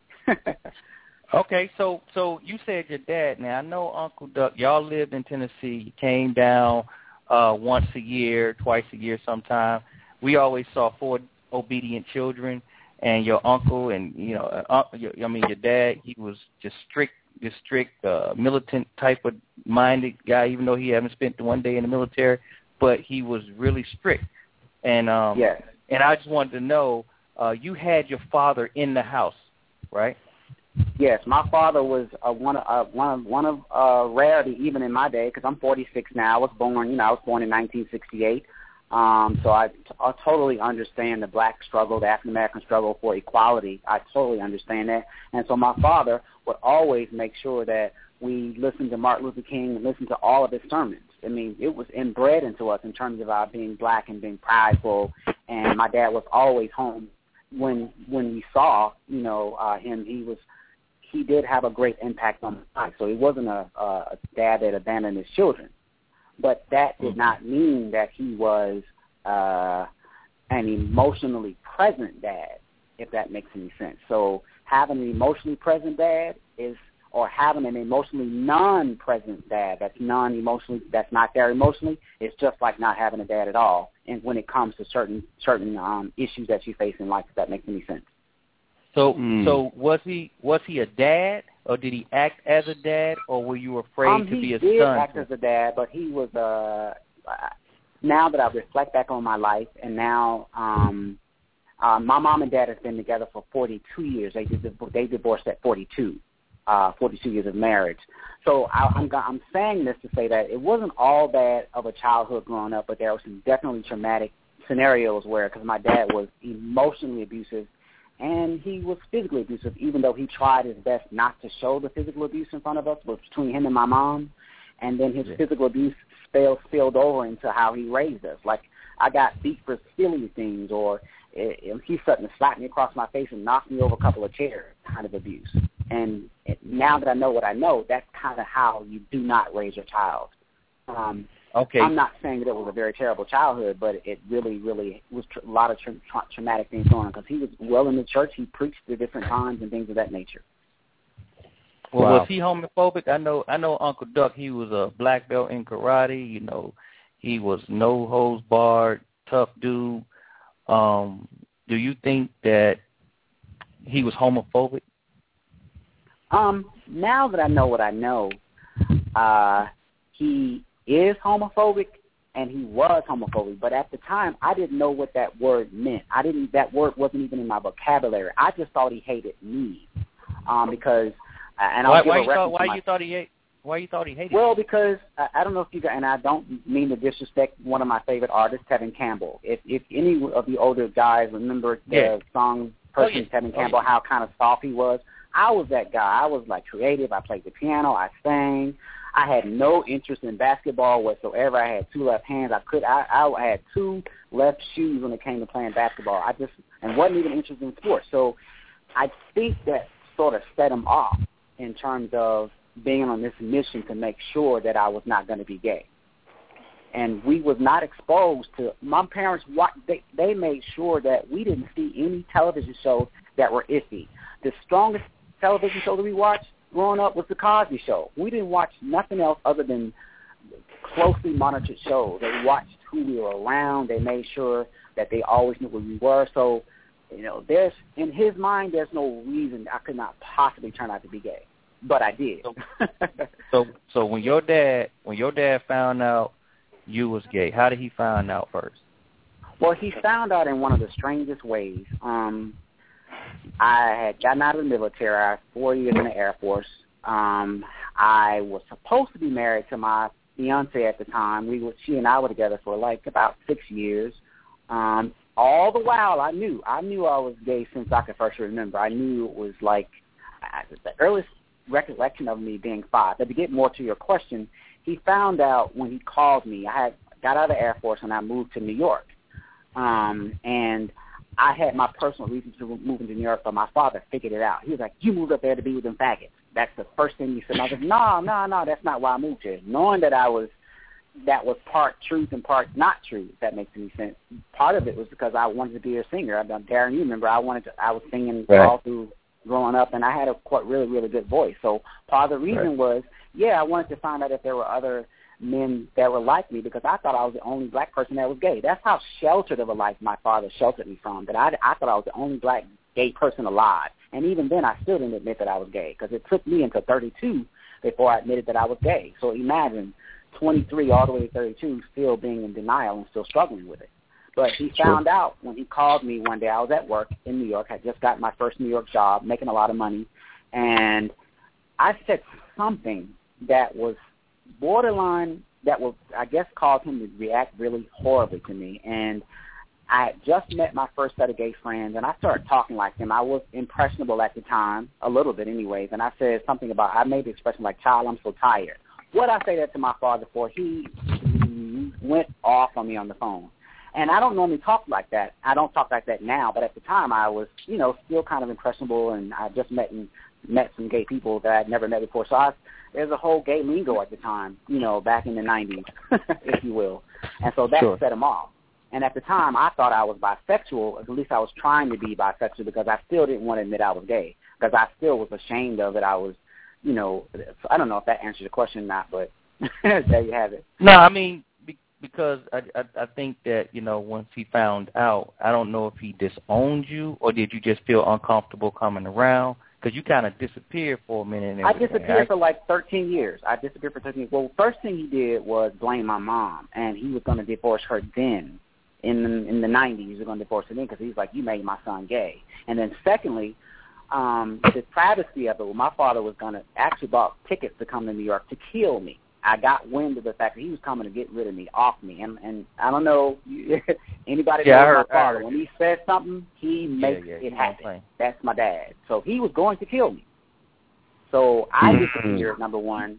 I got off the grid, if you will. And then number two, I was also horrified at the fact that he wanted me dead, because a lot of me still looked up to him at that time. A lot of me wanted him to approve of just me, period. Not approve of me being gay, but just approve of me, period, because my father never really approved of me as being a quality son, because he kept always making references to my other cousins. Why come you can't be more like Maurice? Why come you can't be more like your other cousins? And why come you won't play basketball? Other things like that. And I went through that all my life, dealing with the fact that I always letting him down. Well, you know, I mean, I thought you was the coolest dude because you had all the girls, and I just wanted some of them. You know, I just wanted some of them girls. I did have a lot of girls after me. But the funny thing is how I met my first fiance, Lisa. I met her in Spanish class, and it took me a year to get her because, number one, I was real skinny. She thought I was cute, but she was like, "You too cute. You too pretty to be straight." That's her first thought. So again, it struck another chord in me to try to prove that I was gay, so to speak. To try to prove I was not gay, if you will. I don't want to ask all the questions. Y'all can ask some questions too, because Yeah, this is Paul. Hey, DJ. Yes, I'm here. Hey, DJ, this is Paul, man.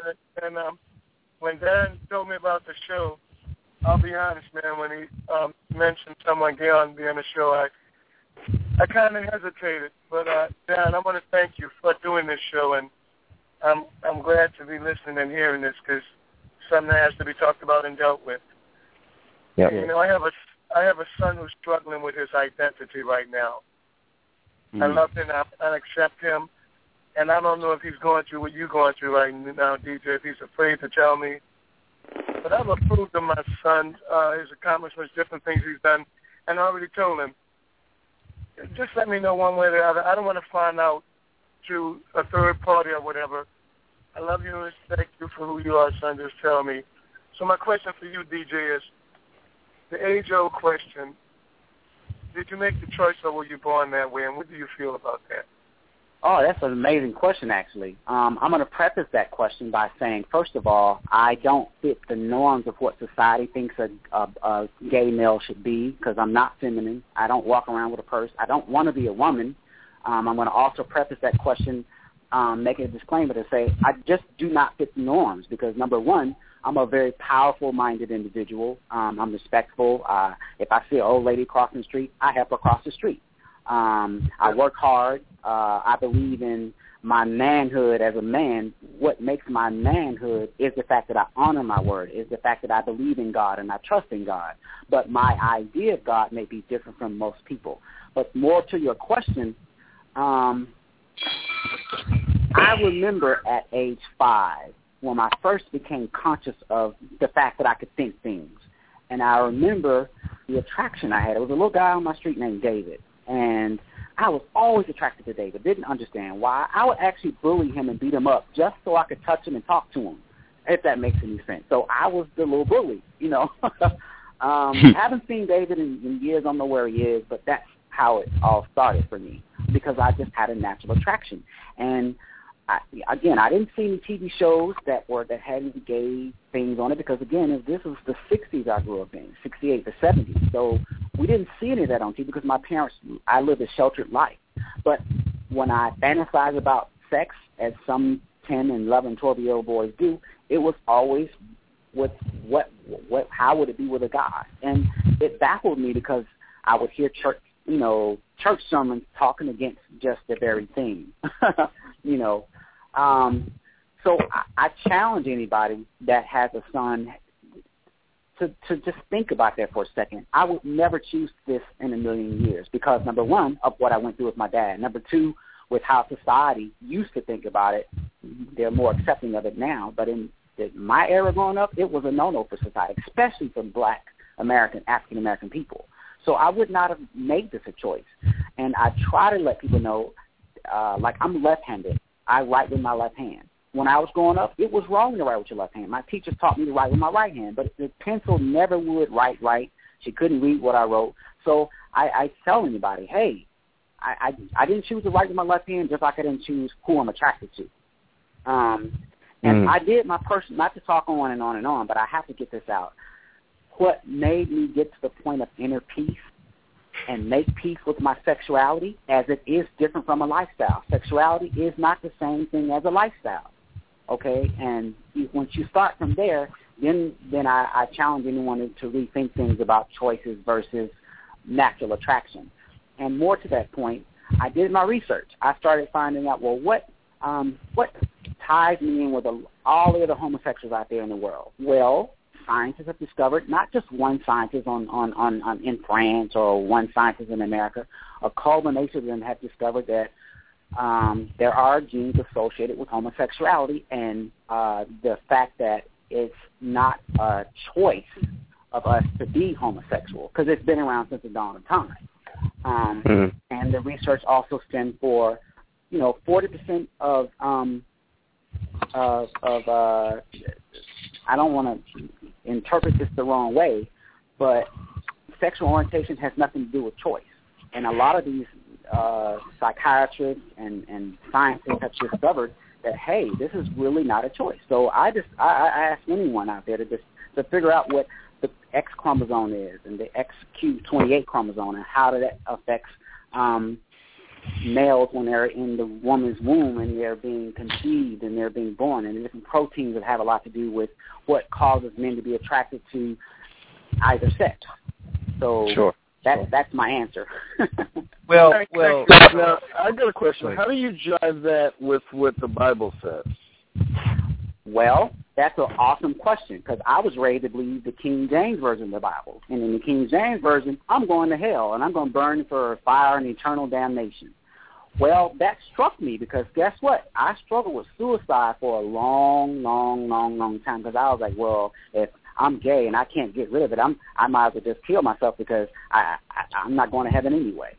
But the second part of the problem is, in terms of the biblical perspective, the King James perspective, I thought about it for a second. Well, who wrote this? Did God write this himself, or was this some scholar writing the Bible? I started researching, well, how was the Bible made? Who made the Bible?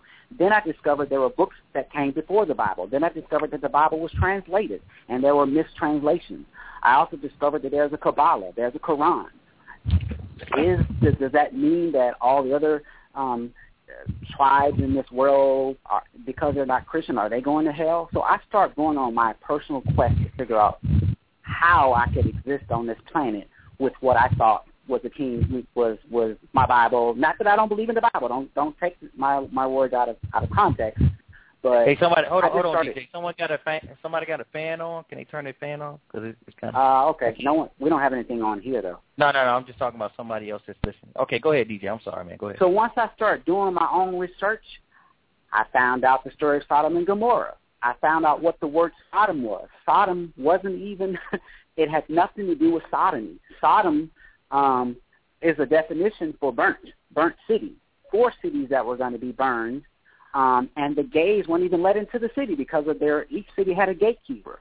So I started doing my biblical research on so many areas and so many facets of different stories, and I realized, hey, you know what? What connection do I have with God myself, and start from there? Because for a long time, I was angry at God. I was like, why would you allow me to be this way? Why would you take this away from me? So that's my challenge, to say, hey, to anyone that has an issue with the biblical writings, to just do your research, number one, or have your own connection with God. And so for me, and how I feel now, is that I have a connection with God because he saved me. He saved me from suicide.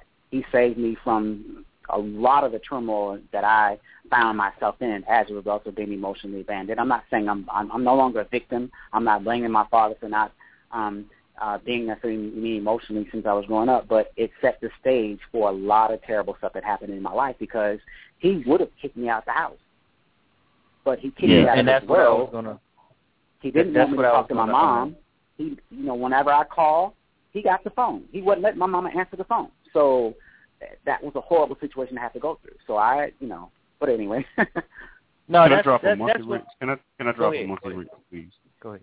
And thank you, DJ, for sharing and being on. Like the brother Paul said, this is timely, and I think it's no coincidence that you're here. But I'm going to warn you that my next question is very personal. Oh, I'm okay with that. Okay. And my question is, are you celibate or do you sleep with a man or men? Well, I have a partner. I have a life mate. So sleeping with a man is that my first time ever with a man was 24. I was a virgin to 22. But my first experience was with a woman. It was an amazing experience, but I still knew that I was not attracted to her. I still knew that I was attracted to men. Hold on. Rodney, what kind of question was that? Really? Yeah, I haven't finished my question. But I have a partner, so okay, my partner, I've been together for years. I respect that. And let me ask my question, because that was part A. That was a question, though. But that was a question. No, it was. And what's part B? I'm interested in that. Yeah. Yeah. Part B is here's the monkey wrench. Part B is the monkey wrench. And you talk about your relationship with God, and the monkey wrench I want to ask is that, say there's a person that's a man that's just like you, but and struggles with his identity and the like, but he chooses to be celibate. Do you think that God views that man that struggles with homosexuality, that chooses to be celibate, versus you who chooses to, I guess, have a partner and do those things? Do you think that God will look at those two men differently? Well, I got two answers for you. I know you only asked one. Well, question part A and part B, so I have two answers to part B. My answer to that is no. God doesn't view that differently, because a man thinks so is he. Is that, I don't know if I'm saying it right. If you think a thing, you are the thing you think, and that's a powerful thing. What you are, what you think. And so the second part to that is, and I challenge you with this, every African-American male, every man that may have issues with homosexuality, and I respect people's issues. I respect your view. I can't sit here and say, oh, your view is wrong. I would never give you that kind of argument. But what I will say is, are you in charge of choosing how my connection with my God is? Are you or can you tell me my connection with God? Because can't no one walk my shoes with me. Can't no one tell me when I was about to jump in the train station in New York about 4 years ago and end my life because it was going spiraling out of control. But when I had my angels present themselves, and when God speaks to me and the music comes on in my mind about, if you want to live, because that's what God told me, if you want to live, I'll show you how to live. And since that time, the inner peace that has come of me has been, I'm not fighting about my sexuality anymore. I'm not fighting about my attraction anymore. I'm not doing that. But what I'm going to do is follow my spirit. And my spirit leads me to the point where I'm at peace with where I'm at, because I didn't ask for it. And that doesn't make it right or wrong, though. But at the same time, the saving thing for me is, can no one on this earth tell me what my connection with my God is? It doesn't mean that my God isn't your God. I'm not saying that at all. But what I'm saying, my connection, I don't doubt that for a moment. And it's when – oh, go ahead. I'm sorry. Go ahead. No, I just have a question. Because what you're saying is that the translation of the Bible is incorrect. But there's many versions of the Bible. That's the thing, though. There are many versions. The Bible, King James Version versus this version, there are so many versions of the Bible. And then number two, there are other books that were, the Bible was even written back in the time of Moses was walking. The Bible wasn't written. There were other books. I'm not debating that with you. Hold on. I'm not debating different versions of the Bible with you. I've done a lot of Bible study. I'm in seminary. I understand that. My question is, and I'm not saying who you're attracted to or not. Rodney asked a really good question. There are men today that are attracted to children, and I'm not equating homosexuality to children. I'm saying that's a whole other thing. What I'm saying is that there are men that are attracted to children. No. There are men that are attracted to children that say, I can't help who I'm attracted to. But whether I act on that or not is a different ballgame. That was the question that Rodney asked. Am I hitting that right, Rodney? Yeah, exactly. Nail on the head. So I'm not saying the same. There are men who are attracted to chimpanzees and but monkeys. It's not the same as sexuality. Being attracted to a child is not a sexuality. There's homosexuality, there's bisexuality, and there's heterosexuality. None of those definitions. There are some men that are sexually attracted to children. But that's not a sexuality. Well, let me just say something. Hold on. Today it's not, but who knows where we'll be 30 years from now, okay? But right now, I'm for 46 years. Hold on. When I grew up, there was no such thing as men marrying men and women marrying women, and we could say Same that's for me. not... Same for me, though. Okay, I come from that. All I'm saying is, I'm just trying to clarify the question that Rodney answered, that asked when he said was, there are people today. There's a whole movement, men attracted to young boys, and they say I can't help who I'm attracted to. Okay, now I'm not saying whether you can or not. All I'm saying is, and the question that Rodney asked is there a difference between being attracted to who you can't help who you're attracted to? And I don't know. I don't have that challenge. Is there a difference between that and acting upon that? Okay, so can I make the best answer I can to that? Rodney, is that the question you were trying to ask? Yes. No, that's not. Rodney, come on, man. One thing has nothing to do with Let me address the new question that's on the table now, because here's the thing. I'm appalled that there isn't even a movement for men that's attracted to little kids. Because let me just explain it from the basis, the bottom, as blunt as I can. There is 3 sexualities: homosexuality, bisexuality, and heterosexuality. There's no sexuality has nothing to do with being attracted to kids. That is not a sexuality. Sexuality is not by choice. Sexuality comes from natural selection. Being attracted to a child is not a sexuality. That is something you can't compare the two, because it's not a sexuality. It's not a sexuality. Being attracted to a child is horrible on so many levels, and it cannot be compared to the same thing as not. It's just not the same. There's no way to make that correlation.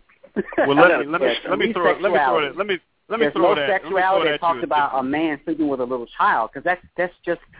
DJ, let me throw it at you another way. Let me throw it at you another way, and I'll talk about me. I'm attracted to beautiful women of all races, as someone said earlier. Okay. Amen. And a lot of brothers are. So beautiful women, hey, I'm attracted to all of them. If they're beautiful, they bad, they fat, I'm attracted to them. But are you attracted to little children? Yeah. I hope not. No. I'm not either. I've never been attracted to a little child. I'm talking about women. And what I'm saying is that... Oh, okay. My bad. I'm sorry. I apologize. Yeah, what I'm saying is that I'm attracted to beautiful women. Now, my wife is a beautiful woman. Now, in the sense that I'm attracted to beautiful women, but I'm faithful to my wife. So does it make a difference that I don't act on my attraction towards beautiful women or not? Well, are you celibate? Do you not have sex with a woman? Have you chose to not have sex at all? No, I have sex with my wife. That's what you're asking someone that's gay. You're asking me to not satisfy my sexual desires. I'm not saying you per se, but I'm just saying in general. Sure, but I'm saying talk about that all the time. My sexual desires would be to sleep with all the beautiful women out here. That's my sexual desire. But what I'm saying is that I choose to only sleep with my wife. But you do have sex with her, yes? So hold on. So, being that I'm homosexual, that's just like, now, I will explain this, and this is going to sound a little weird. Because I was struggling with my sexual identity, even though I knew what it was from the jump street, from the earliest time of remembering, I struggle with trying to sleep with every man that was out there, because I was looking for gratification. I was looking for the love in another man I could not get from my father. But guess what that got me? That got me a world of sorrow and not being grounded and not being connected to God, because I was not practicing responsible sex. I was not practicing guarding my temple, because I believe my body is a temple. Every person's body should be their temple, and I wasn't respecting the temple that God gave me. So that's the difference. So I make the decision to not sleep around and be promiscuous, because guess what? I always wanted a life partner, whether it was a man or a woman. I just knew that I was always attracted to men, even though I tried to live according to what my mom and dad taught me, is to find me a wife and settle down.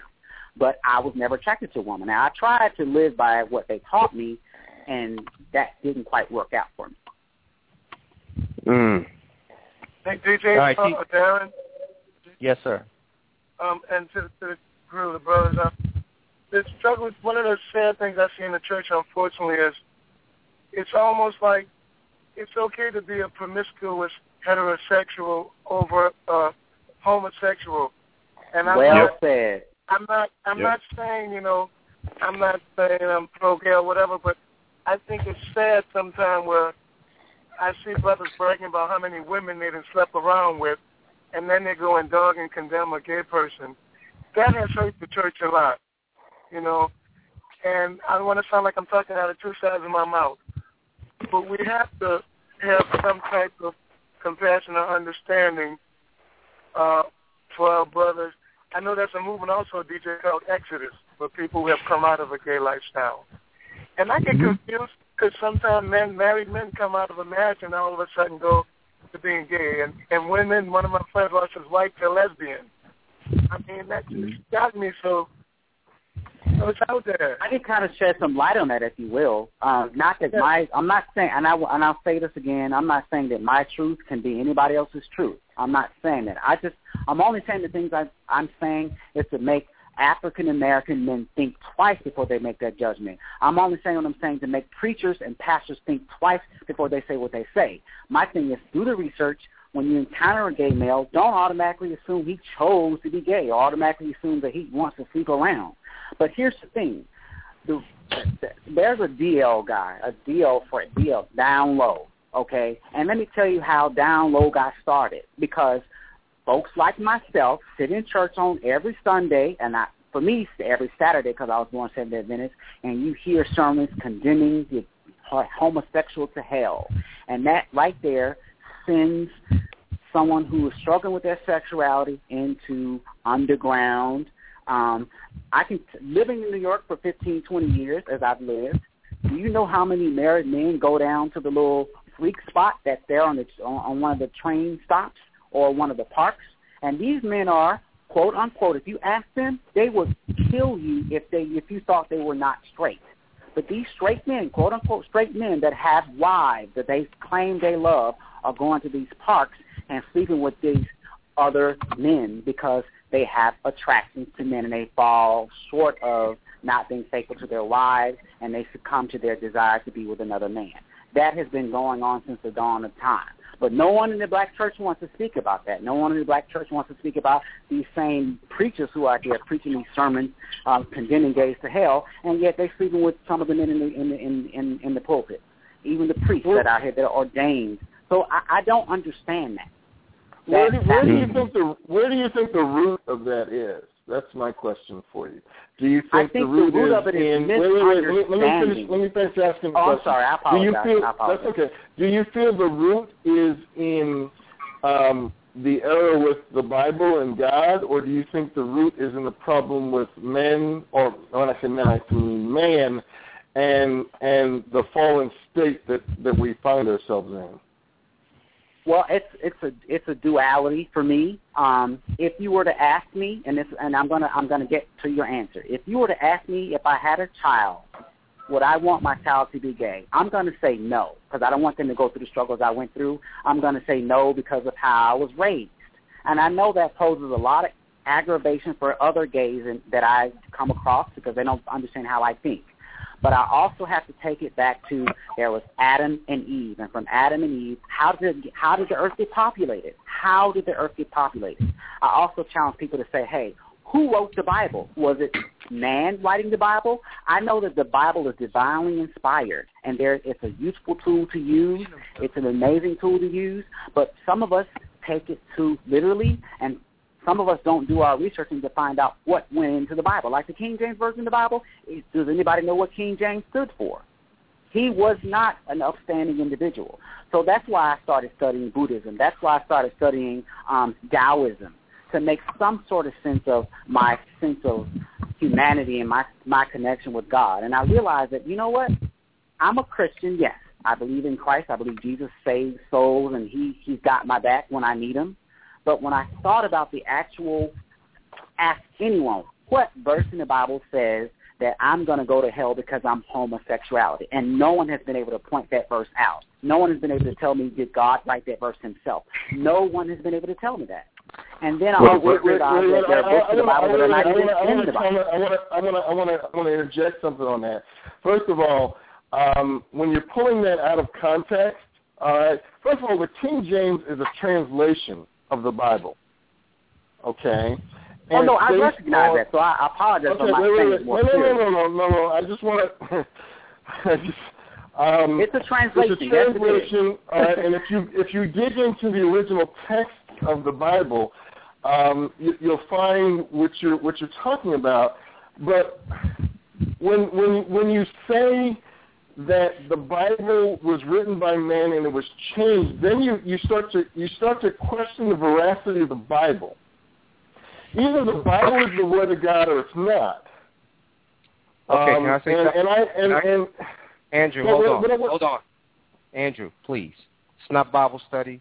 Let's get off the Bible. All right. Because I'm pretty sure there's things everybody on this call did at some point today that's against the Word of God. Every one of us. Even what Rodney said, he wants to sleep with all these women, but he's sleeping with one. But he in his mind, he wants to sleep with all these women. So eating too much. Do you not realize eating too much food is against the Bible? Is an abomination. But he made statements that are not in context of the Bible. I understand that. So what we're gonna do is we're gonna be from that. This is not Bible study. Because it's I understand that, but when you make statements that are out of context, when you say that if you're homosexual you're going to hell, that's not what the Bible says. But that's what so many people translated into being. That's what so many make a misunderstanding of saying. Okay. All right. Well, we'll just let it stand. But that's not what the Bible says. The Bible does not single out homosexuals. It talks about liars. It talks about thieves. It talks about gossipers. It talks about all that. Sin. Okay. It talks about sin. If you have sin and you stand before God, you will go to hell. That's what the Bible says. And it does not specify that this is the sin. The problem that we have in the Christian church is we make this sin the sin. Right. Instead of understanding that sin is sin and it's against God. And to twist it and say the Bible doesn't mean this and that, that's not true. And it's just so hard for me to stand here and be okay with that. Okay, I respect that 110%. I get what you're saying totally. That was not my intention to put that out there, but I'm saying my observation of when I was raised in the church, that's all I got from it. Every time I sat in church. I understand it fully because you know what? There are quote unquote, special sins that are just so over the top that that's it. And that's the problem that we don't understand. With God, sin is sin. And one sin will take you to hell. I don't care what it is. If you haven't been washed in the blood of Christ. And when you start to say that the Bible is wrong, everything in me can't deal with that. Right. I know it's not Bible study, Tony, but I just can't let that just go. I got you. Totally understood. Well, I read my Bible, and I don't mean to make a misunderstanding, and I will get back on track. So for me, I'm a Christian. I believe in what I believe in, and I recognize the Bible is meant for a purpose, and I don't want to take that purpose away from even myself because the Psalms keep me going, and I knew I was going to lose my life, so I'm still here. So I know I believe in something that's higher than myself, and I know God's got my back, and He always has. So. Hold on. Let's let somebody else get in with a comment. Malcolm, is that you want to talk? Yeah, and I'm kind of torn between the two because I really believe the only argument that one human being can make against homosexuality is the biblical argument. So how can you not include the Bible in a gay discussion trying to call it wrong? What? I'm saying how can you not include the Bible? Like, the only issue that, we're all born individuals. How can a person have a problem with homosexuality except for it's from the Bible? Because we're all individuals. What do I care who DJ is sleeping with? Except for what's in the Bible. So how can you? My question is, how can you leave the Bible out of this discussion? The Bible should never be in this discussion because we said there's no Bible study. So when you bring the Bible into discussion, then you got to shine the light on your situation as well, and not just his. You see what I'm saying? We want to get on here and say we're going to stand one thing and say he's going to hell because of his sexuality. But we can't talk about the things that we're going to go to hell for. So it's a conflict. That's why we keep the Bible out of it, because everybody's got their own interpretation of what it is. And can't you just point out that conflict and just maybe make it okay? But because why would a heterosexual? Why would any of us care that he's gay, except for what we think God said? Exactly. And my conflict is I didn't ask to be gay. My conflict is everything I can remember, I was always gay. We can't hear everybody. I kind of like Tony say. Let's get back focused on what the matter is. And I think the matter is that the show is gearing fathers. Like, a lot of us, we asked the pastor earlier, hey, what if your son brought home another man? We asked him that. He didn't know. He should be through marinating it on. He should be through marinating on it. Right. He should be finished marinating on it. But that's a serious. That's true, because that's the two sides of it. Because the Bible says that women should do this and they shouldn't be this, and that's okay. But bringing a gay home is not. Okay, but hold on, Andrew. Hold on a second. Where's the difference with it? In other words, that's what I'm saying about picking out our sins. Okay, See, there's no sin is greater than another. You missed the point. You missed the point. Yeah, what I'm trying to move away from, Tony, Andrew, is the actual fact that it's here. The people that live alternative lifestyles is here. The people that marry Japanese women and outside of white and black is here. Now, it's a way that we have to deal with it. How are we going to deal with it? How are we going to prevent it?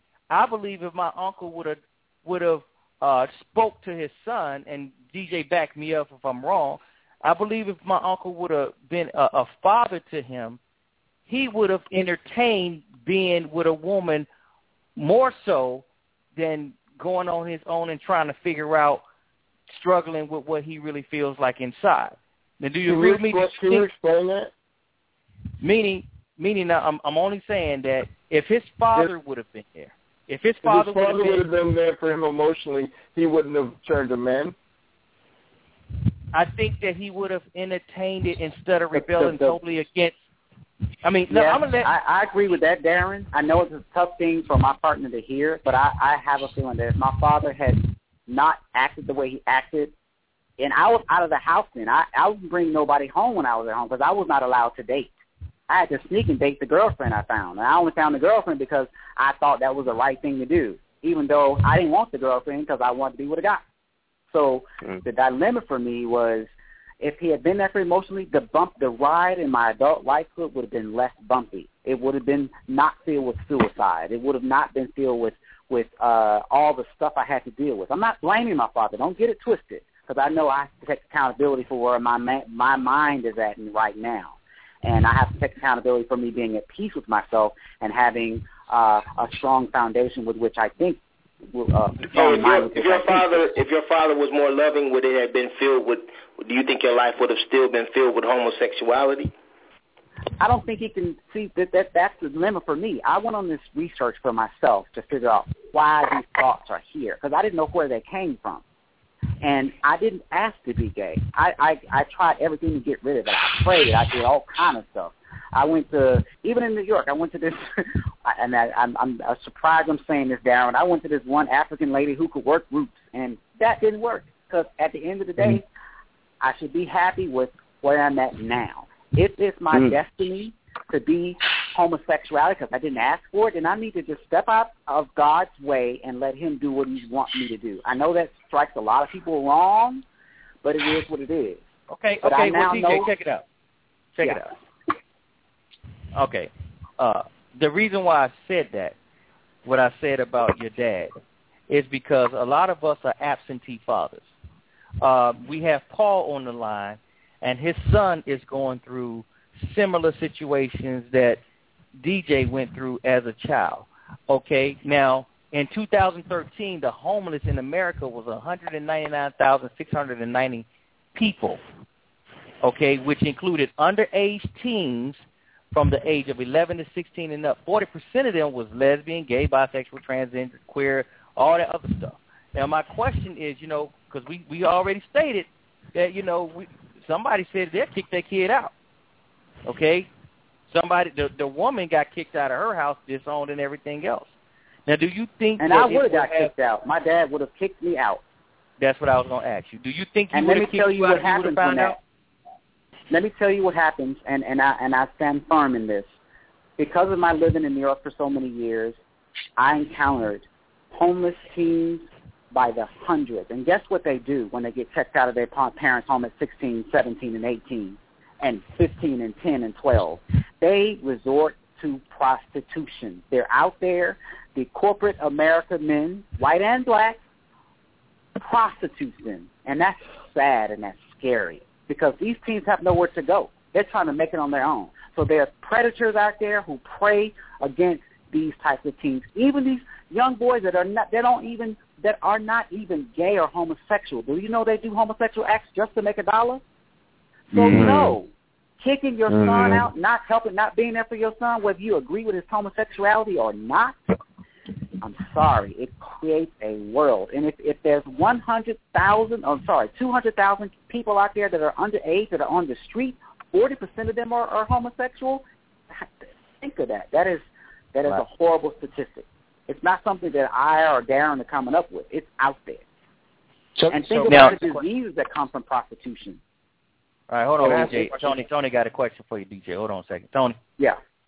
Now, there are a lot of times when on this show we talk about women that are fast women.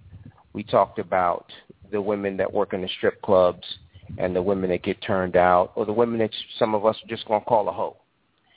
And the one question that we ask when trying to figure out how they got that way was what was their relationship with their father, right, Rodney? Absolutely. You know what I'm saying? So if it's good, if the relationship with the father is absent, is it something that it would be gender specific? Can it be him as well as her? It's not gender specific. I'm here to tell you it's not gender specific. It is not gender specific. Exactly. So why are we so impressed with the fact that the way that your sexuality has something to do with your father, when we accept it when it's a woman that turns the wrong direction? The reason why I am so on this topic is a woman. No one can take a woman's womanhood, but a man can get his manhood taken. And hold on, let me finish. What are you saying? Because I was saying this. The reason why I'm saying that is because the father looks at his son a different way than he looks at his daughter. I mean, I'm just real talk. He wants his son to carry on his name, and he wants his son to have children that's going to carry on that name, and so on and so. He want to leave a legacy. And how did the earth get populated? How did the earth get populated? Oh, okay. Go ahead. I'm sorry. Go ahead. I got all that. But what I'm saying is this is why it's so important for the father. I mean, because his dad wanted to kill him. Now, I'm quite sure if his daughter was like, hey, Dad, I'm this or I'm that or I'm a hoe, you're like, hey, look, you're going to have to get yourself together. You can't just go around just letting any man go up inside you. But when your son go out there and do that, We can't be naive, Darren. We can't be naive. A woman gets turned out, she's turned out. She may be wearing a dress one day and Jordans the next day. You feel what I'm saying? And that same woman is going to be in that homeless statistic that he's talking about, because the father's going to say, well, you coming home with another woman? No, I wanted you to marry the dude across the street. I had plans for you, and you ruined these plans now with your sexuality. No, you got to go too. And now she's out there being a prostitute, doing these sexual favors to get money with men and women. It's the same thing. Yeah, that's true. But particularly we're talking about how it affects the father in a way, because I'm asking this question because DJ is in a relationship, okay? Sure. Right. My question to him, he don't have any biological children. And my question is, are you planning on with your partner having children? Well, we're actually discussing that now. Do I want it to be biological? Because we have choices to make it biological, and we have choices to adopt. And so the one answer to that, which I think it has really, I also want to ask heterosexual people the same thing. When you want to bring a child into this world, are you emotionally capable of raising a child and not causing a child a world of misery? So my answer to that is, yes, we want children, but are we emotionally ready to raise the child in the right way? Are we emotionally ready to raise a child so we don't have our emotional issues subjected onto the child? Because the way I was raised, I got my father's bipolar tendencies. My father was bipolar and my father was abusive. And so guess what? I became abusive emotionally and physically. And I had to unlearn that as an adult. And now I'm not emotionally abusive to anyone. My mate that I'm with now has been the first mate I've ever had, this first real relationship I've ever had outside of my first fiancé. But my point is, am I ready to raise a child in this world and not subject that child to my emotional deficiencies and my lack of love? Because that's what my dad did. He gave me lack of love. He abused our family. He abused my mom. He cheated on my mom the whole 42 years of marriage. He lied to all of us. And then not only that, when she divorced my father, the thing that he did was try to make sure she could die with nothing. So my thing is, if you want to bring a child into this world, bring a child into this world and not have emotional trauma and pass that on to your children. So I don't know. That's my answer. Okay, so it doesn't, because I want to. You say you're not ready to have a child and bring this child into the world based off the way the world is and based on the way that what your dad passed on to you. Is that your answer? Right, and we need, as a couple, we need to be prepared to raise that child, if it's going to be adopted child or not. Because I don't want to subject my child to sexuality or not sexuality. I can't raise my child's sexuality. But what I can do is instill into our children the right way to live in terms of taking care of others, saving your money, have a connection with God. Those are the things that gay couples, some of us, want to pass on to children. So nothing to do with sexuality.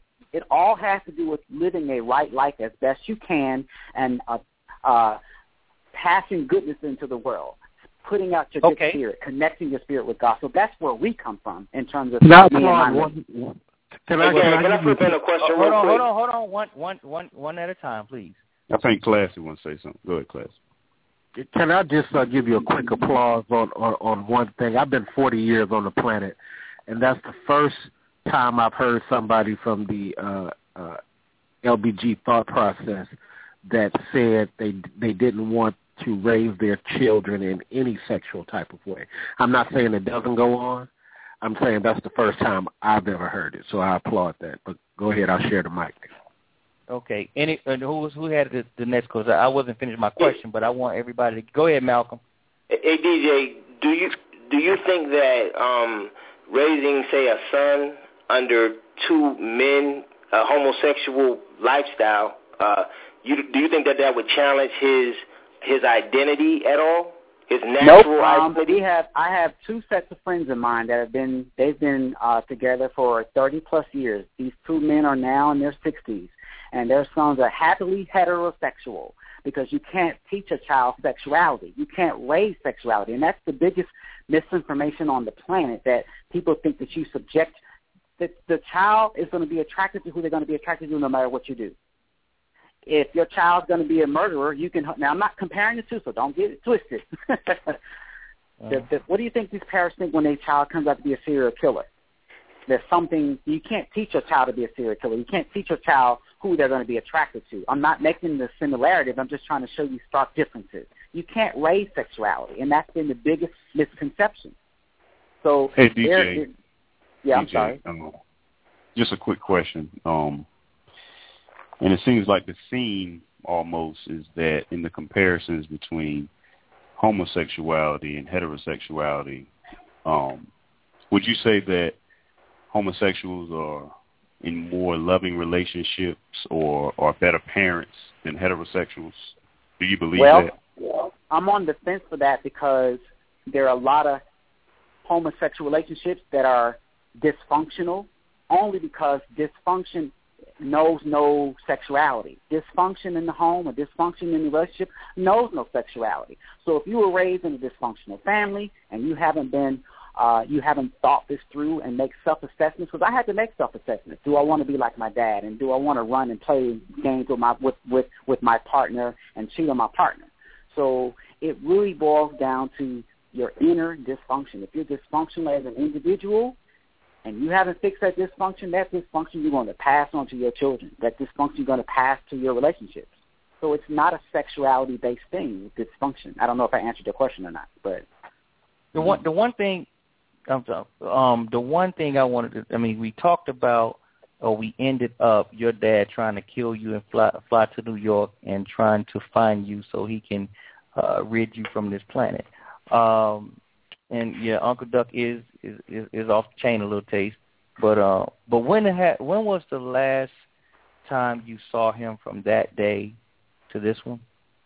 Oh wow, I hadn't seen him for like 13 years. So it was at the family barbecue on July the 4th, this past July the 4th, and it was very, so you saw very him. Unique. Yeah. So you saw him. Now the last time you saw him, he wanted to kill you, right? Yeah. And so were you kind of nervous when you guys kind of reconnected, or was it a reconnection? I wasn't nervous. I was nervous for the first.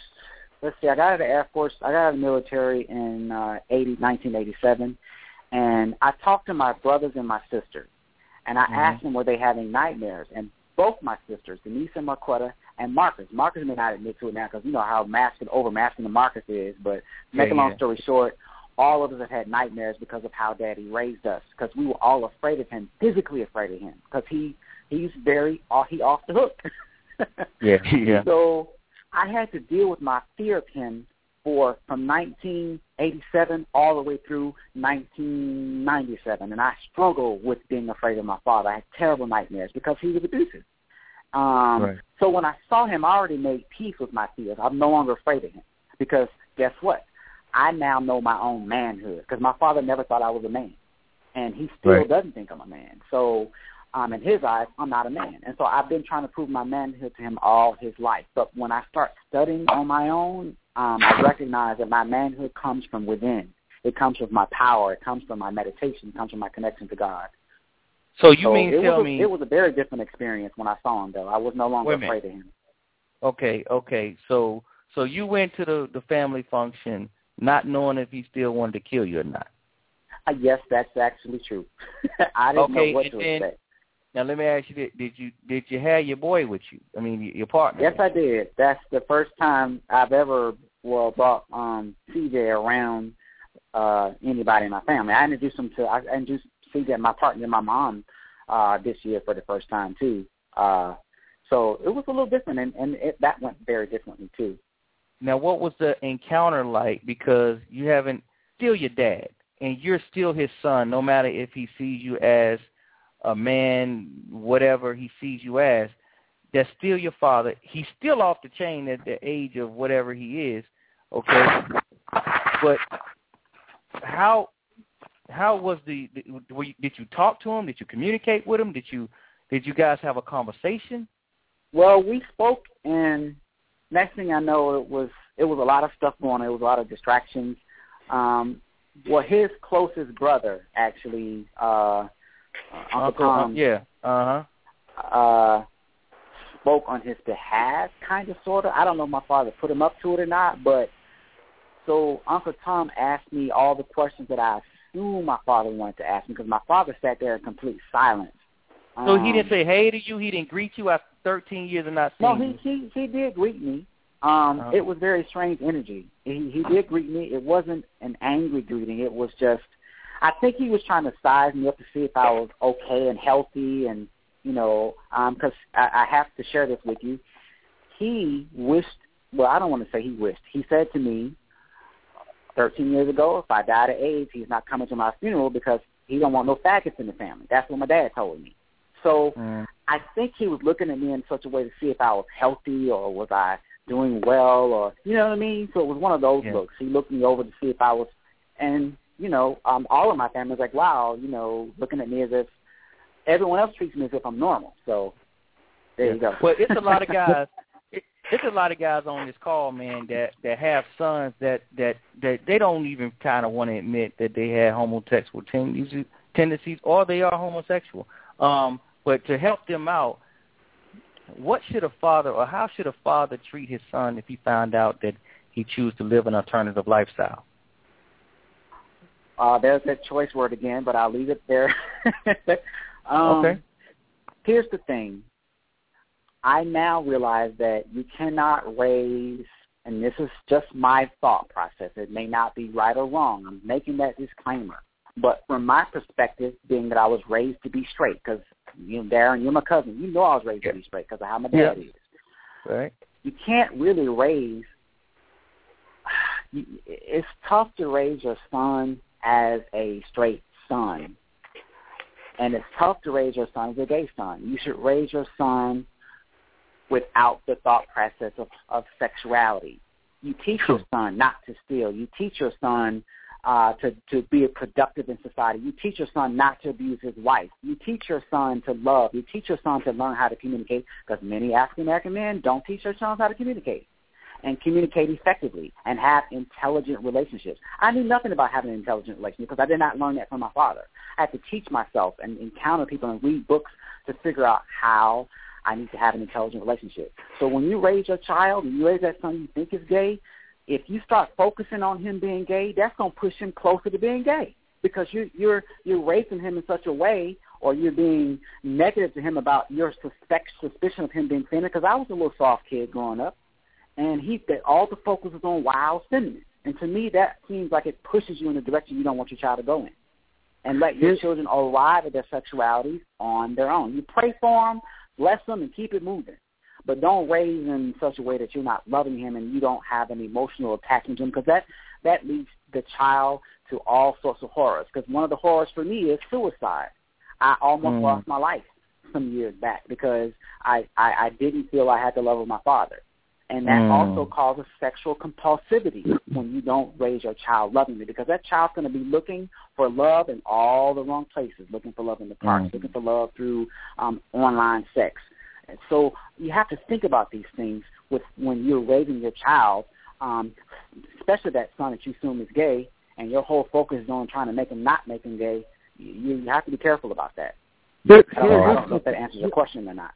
Here's something I want to point out and then ask you a follow-up question. I agree with you totally on the sexuality component, because as I said to a family member who said that they were of a way of thinking, I said, okay, well, how about you do this? Don't do any sexual activity. Don't look at any porn. Don't do anything for 30 days. Then after the end of the 30 days, if you still feel that way, then therefore you are. The individual did that and was like, you know, I feel detached. I feel like I'm asexual now. So my point is, I agree with you in the middle that a lot of people are over-sexualized, and they're doing something in psychology that they call that love-sex addiction, where they're trying to equate some type of love with sexual activity, whether they're straight or not. I did that, and it caused a world of danger for me. Right. They had a whole section in a psychology book on that. But the other thing I agree with you at, well, slightly disagree, is that my experience with a lot of folks, including my cousin, is they try to over-sexualize a kid. And a lot of children, grown adults of the lifestyle, have been the main people speaking against. Now, I'm not trying to defame. I'm just saying where I meet you in the middle and where I disagree. Understood. I appreciate that. The follow-up question, though, is a little heavy in that if I know you are of a different thinking, and you really can't speak of anybody else, and I applaud your different way of thinking because, again, it's very rare that I hear people say the things that you're saying.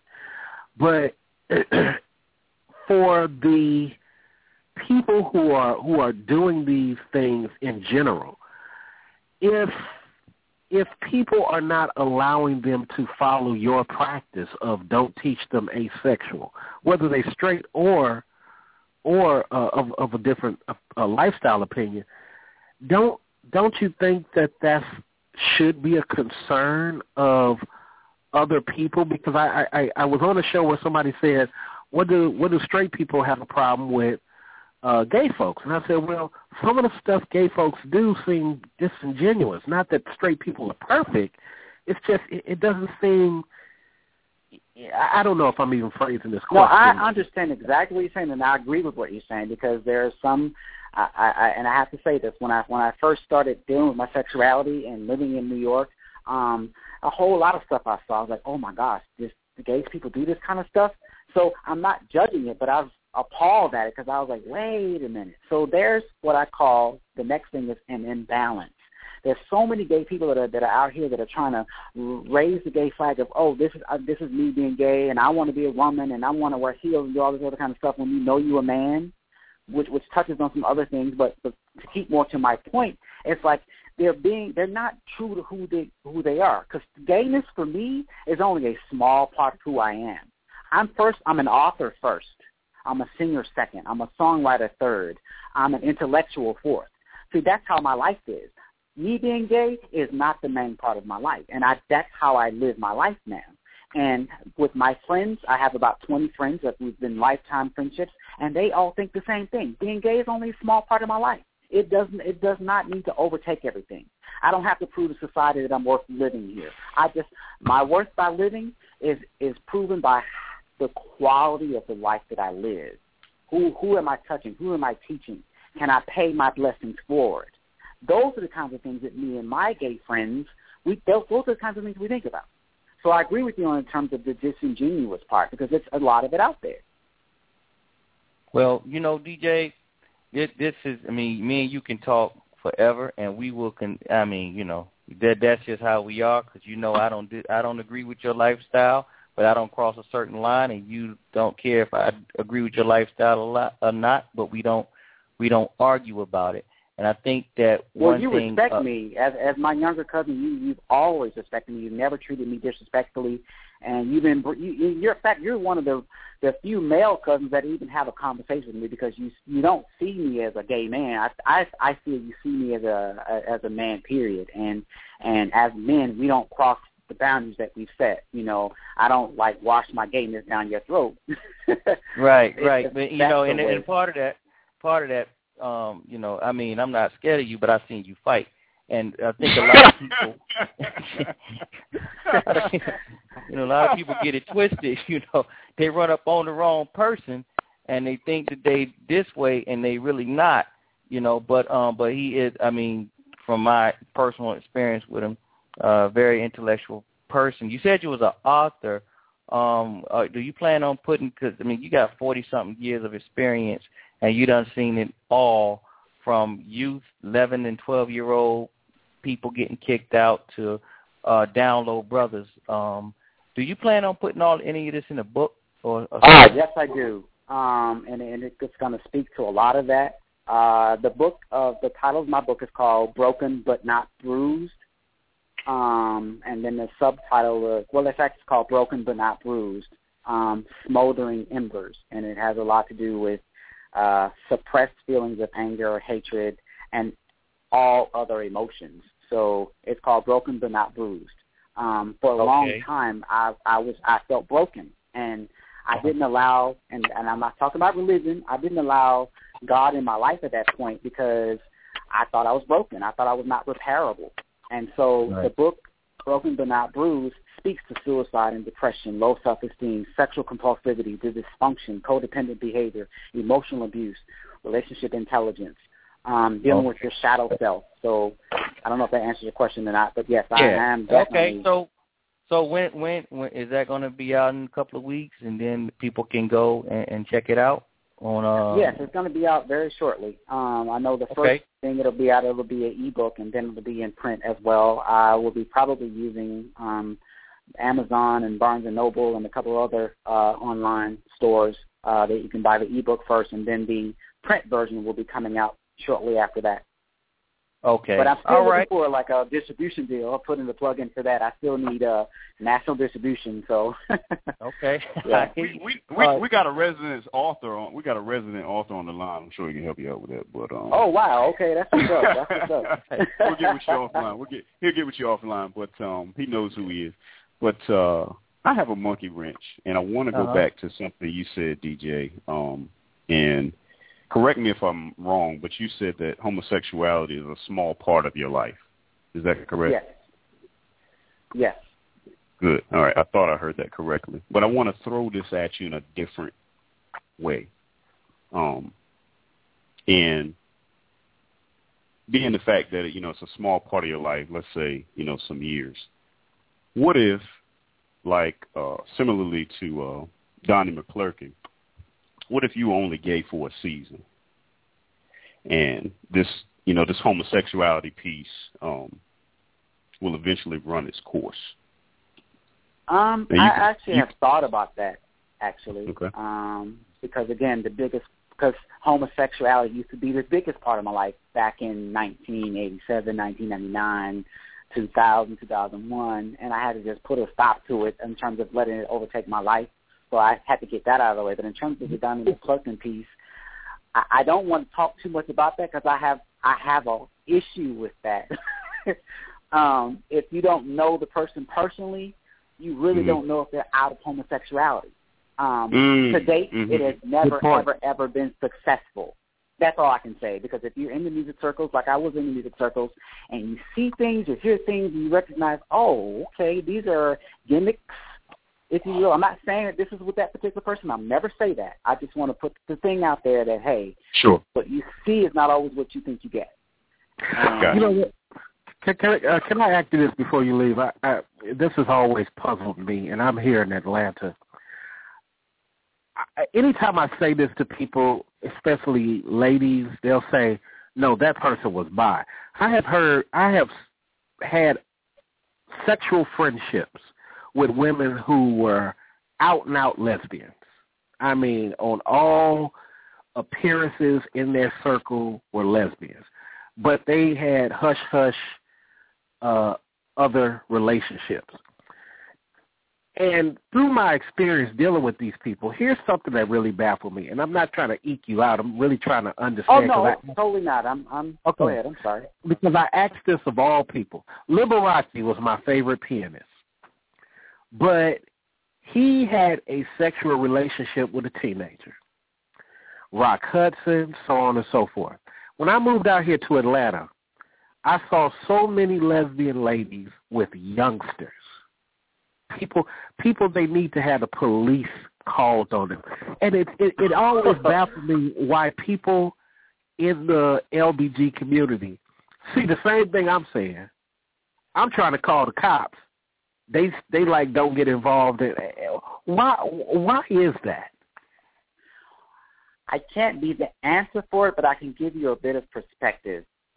One perspective I can give you is there are a lot of, when I actually started dealing with my sexuality, I was in New York. It was 2000. I was kind of young. I'm 46 now. Just to say, there's a lot of old men trying to holler at me. I mean, a lot of old married men, old men that weren't married, perverts, all kind of folks. So it is it's a part, the shadow part of the lifestyle, that there are a lot of, and I'm not saying it has anything to do with sexuality. It's just, it's there, you know.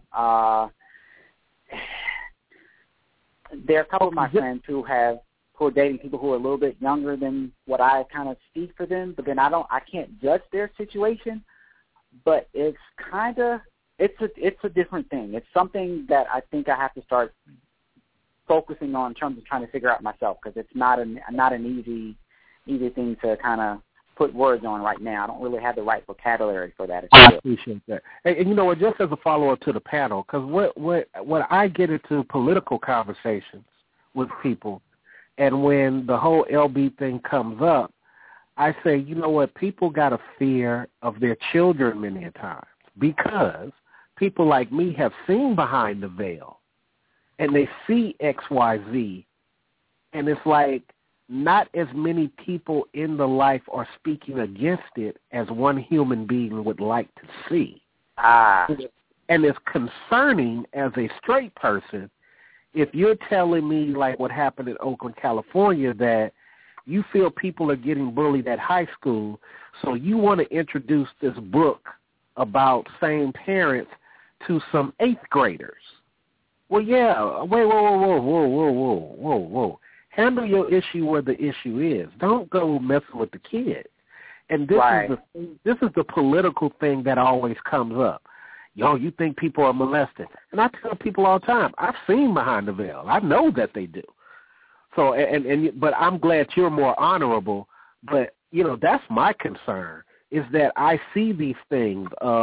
Little boy got raped by 3 boys in the high school thing. No GLAAD came up and said that's bad. You know, so right. That's my concern. They can choose their political battles, and that should be one of them, because it does happen. I have one of my friends who was raped actually as underage by his cousin, and I have a feeling that my friend was not meant to be gay, if that makes any sense. I don't quite understand his sexuality, but he was raped by one of his cousins, and he's like, so it was a very strange type of a situation, and he is homosexual, so to speak, but he feels that his choice, or his natural choice of selection, and I don't want to call it choice, his natural, it disrupted his natural process, because I think your sexuality is a process. It's not something that happens one day and then changes the next. But I think him being raped urged him in a different direction other than what was meant to be, if you will. I don't know. There are a lot of gay people that probably hate me saying that, but I have to say it that way. You know, I wasn't raped, so I can't use that as a reason for being gay, because I always thought and I was always attracted to. But there's a lot of horrible things that happen. You know, in New York, and living. I lived in the streets for a couple of times, so I got to see so much. And these older guys raping these younger guys, or if you see these younger guys on the corner, they get raped, that is scary. And I think it needs to be addressed politically and on some other levels as well. Yeah, one thing about it, DJ, the next time I come have you to this show, I didn't even get to talk about your gay pastor, which was a huge monkey wrench tonight, and I didn't even get to it. Okay. Yeah, but we're gonna have to. I want to talk to you about your down low friends, because that's going to be another show at another time as well. So There's a lot of insight to these things, because we want to know how come the down low brothers just can't be straight up like yourself. Okay, right. I warn my sisters of down low brothers, because it's scary. I don't want my sisters being with no brother who ain't real about what he's attracted to. Down low brothers, and to me, part of that is that increases the HIV rate, because you down low and you sleeping with this woman, you sleeping with these other men, and you getting carrying all sorts of things to my sisters. No, I don't want that to happen. Right. So I'm going to get with you offline so I can get those guys' information, because I mean we don't want to condemn anybody. We just want to speak to them. We're going to bring them to the show, and that's going to be another topic for another night. But does anybody got? It's already in the archives. Yeah, it's called On the Download. Yeah. Okay, but we haven't spoke to a person. No. Yeah, but I have a monkey wrench. Okay, I'm sorry. Go ahead. We got 13, 14 minutes. Yeah, this was a quick one. And thank you for sharing, DJ. No problem. My monkey wrench is pretty simple. Guess who's coming to dinner is the topic, and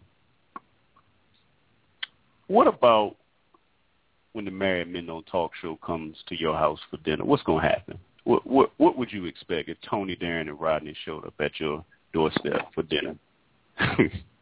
Well, you're going to eat really well because I know how to cook. Me and my partner know how to cook. You won't see a lot of gay paraphernalia because, again, we don't live our lives as gays. We live our lives as men, if that makes any difference. If you want the game on, I don't care about sports, but the game will be on. Or if you're into music, the music is going to be on. So, and you're going to get jazz. You're going to get because I have a passion for music, so you're going to get introduced to probably music you never heard of. And then you'll get intelligent conversation. You'll get just good times. You get barbecue. That's just an experience with with us, if that makes any sense. I would like to. This is TJ here. I'd like to address that as well. When I was with my ex, she had a colleague who had a partner. They'd been together for, I think, in that particular colleague of hers had a partner of 6 years. They both were men. So I've had them over for dinner. I mean, it was still, in the case of both, were respectful, and I mean, I've and had a nice time because they were simply two men that were humans. I'm a human being, and I don't judge this because of spirituality, just to bring up even from a biblical sense of my own shortcomings. It's just I just go, they're two humans. They found each other. That's them. You choose whom you serve. You choose what you're going to do. But with that said, I had some friends that were lesbian that they've been together for over 25 years as a lesbian couple. So, I mean it is what it is. I just go, they are, it is what it is. So there's a number of different conditions that a person would arrive at that particular lifestyle. So I just thought I would chime in because you said what happens if they show up. Well, I would hope they would be human and cordial and move forward. It's just like in the professional workplace. If they're working on their assignment of duties and whatever they're doing in their private life is their private life, I'm focused on their assignment of duties and making sure that they are rendering those in a professional manner. My question was actually more generic, and it was actually directed to the heterosexual guys too. Which I am. Yeah. So, and I'll restate it. I restated what would happen if the Married Men Don't Talk show showed up for dinner at your house. Guess who's coming to dinner? The Married Men Don't Talk show. What would we do? How would you envision that dinner going? Well, I had the Married Men Don't Talk show at our house, and we had fireworks in the front yard, and we drank and played pool and ping pong and ate and kicked it. So we had a good time. But that's right. You was there too, right? Yeah. That's right. Andrew was there. Andrew, yeah. The only one that wasn't there, Mr. Married Men Don't Talk show, want to come to your house is Rodney. Yeah, so Rodney had to sit down and take a leak that night. Hey, Darren. Yeah. Really quickly, and this is, I guess, I was going to put this to the host of the show, but I guess it can go to any of the guys. Now, DJ, you said you were born gay, correct? Yes. Okay, this is to the heterosexual males. My brother is gay. I know other gay men, and I've asked gay people this question, and I personally believe that you can be born gay. I know for a fact, Darren, I believe for a fact that you don't think that. Why is it that heterosexual males either don't just ask a gay person or have a problem believing that? Well, I got a problem believing it because it, just like it was brought up tonight, it was you were born into a world of sin. Now, in the times of throughout time, God has made people in different classes. He has put people on this earth to perform arts and paintings and drawings and singings, and and he made people for gesturing, and made people for fighting and warriors. All these people are made differently, but they born in the place of sin. It's just so happened, in my opinion, it just so happened, I believe, that a man that was born with the arts, the gifts of art, like my cousin, and every gay guy I know, they all very artistic. They into some kind of song and music.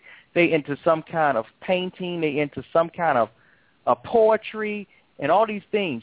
And I think they get stuck with that stigma of, look, you're not like the guys who over here playing football. So once they've been told they're this for so long, those seeds are planted and they start growing as they grow. Now, we always thought DJ was soft when he came up, but I was like, I just don't understand how come he got so many fine women around him. So I'm like, well, maybe I'll start, hollering at him like that, because he wasn't bashful to holler at anybody, but they was just automatically attracted to him. I don't know why they understood him or whatever. But that's my opinion about why that these feminine acting men get this stigma of just this, and then they stuck with it, and it spiraled out of control. That's what I believe. Question. Yeah, you didn't answer his question. Yeah, go ahead, bro. Yeah, at all. But feminine don't mean gay either. I think the mass information, people think that feminine equals gay, and I think it does not.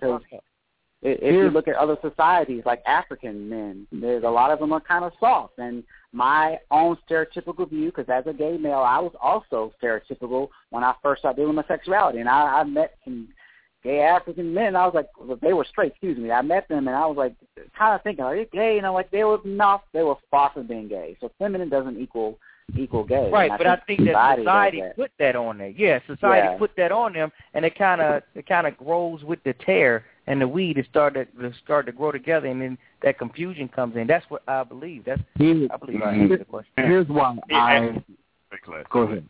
No, you go ahead. No, you go ahead. I just said too much tonight. I'm sorry, this is Paul. I didn't get to say something yet. I wanted to share something. I didn't enjoy listening. I just wanted to speak up about an issue. I am a musician. I know about the art scene, and I also happen to be a male flute player. And that stereotypes that come with that, certain instruments, it's ironic. A lot of guys see a female trumpet player and they think she's a lesbian. Right. Stereotypes, and a lot of people see a guy flute player, and I've been hit on by a lot of gay guys because of that fact. So sometimes there's just certain mindsets in society. In the arts, and I've seen in the medical field and different things like that, fashion, design, illustration. Well, I just wanted to answer the question. I don't believe the born scenario because I've never heard a zoologist confirm it, not one.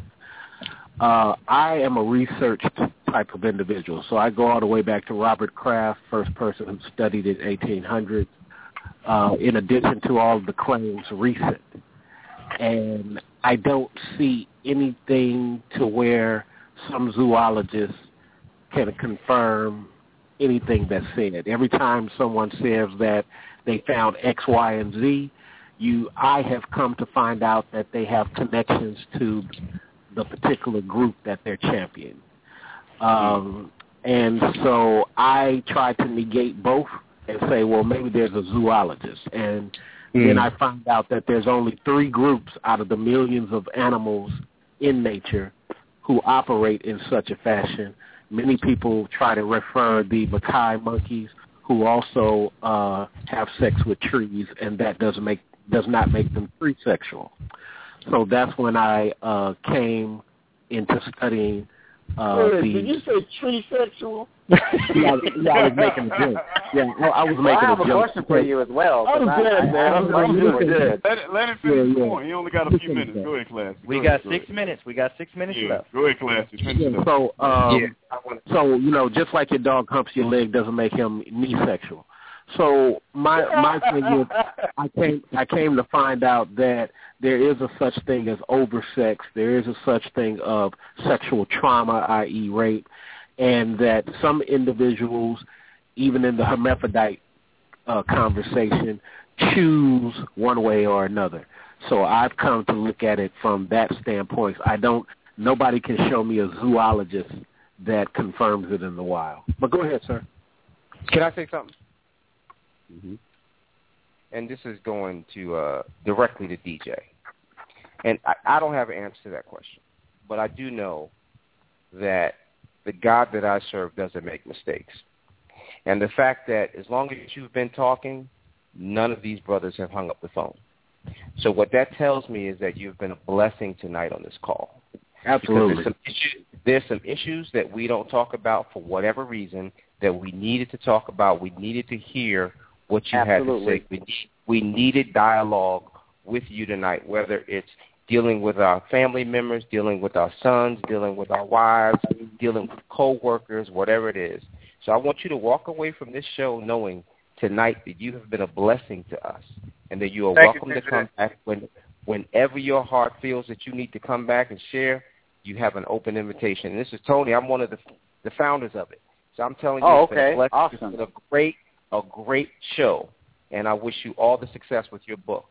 And hopefully you will give us the invitation to come by so we can come by and eat some of that barbecue. No problem. Absolutely. Yeah, that's it. Y'all go ahead. All right, fellas. Well, we're going to close it and open it up for open mic for 4 minutes and give everybody a chance to talk behind the scene. All right, we'll join you for next week. Please join us for next week for our next week's show. I think Rodney is doing. Yeah, it's called Fun. Hey, yeah, huh? Give me a second. Okay. Give me a second.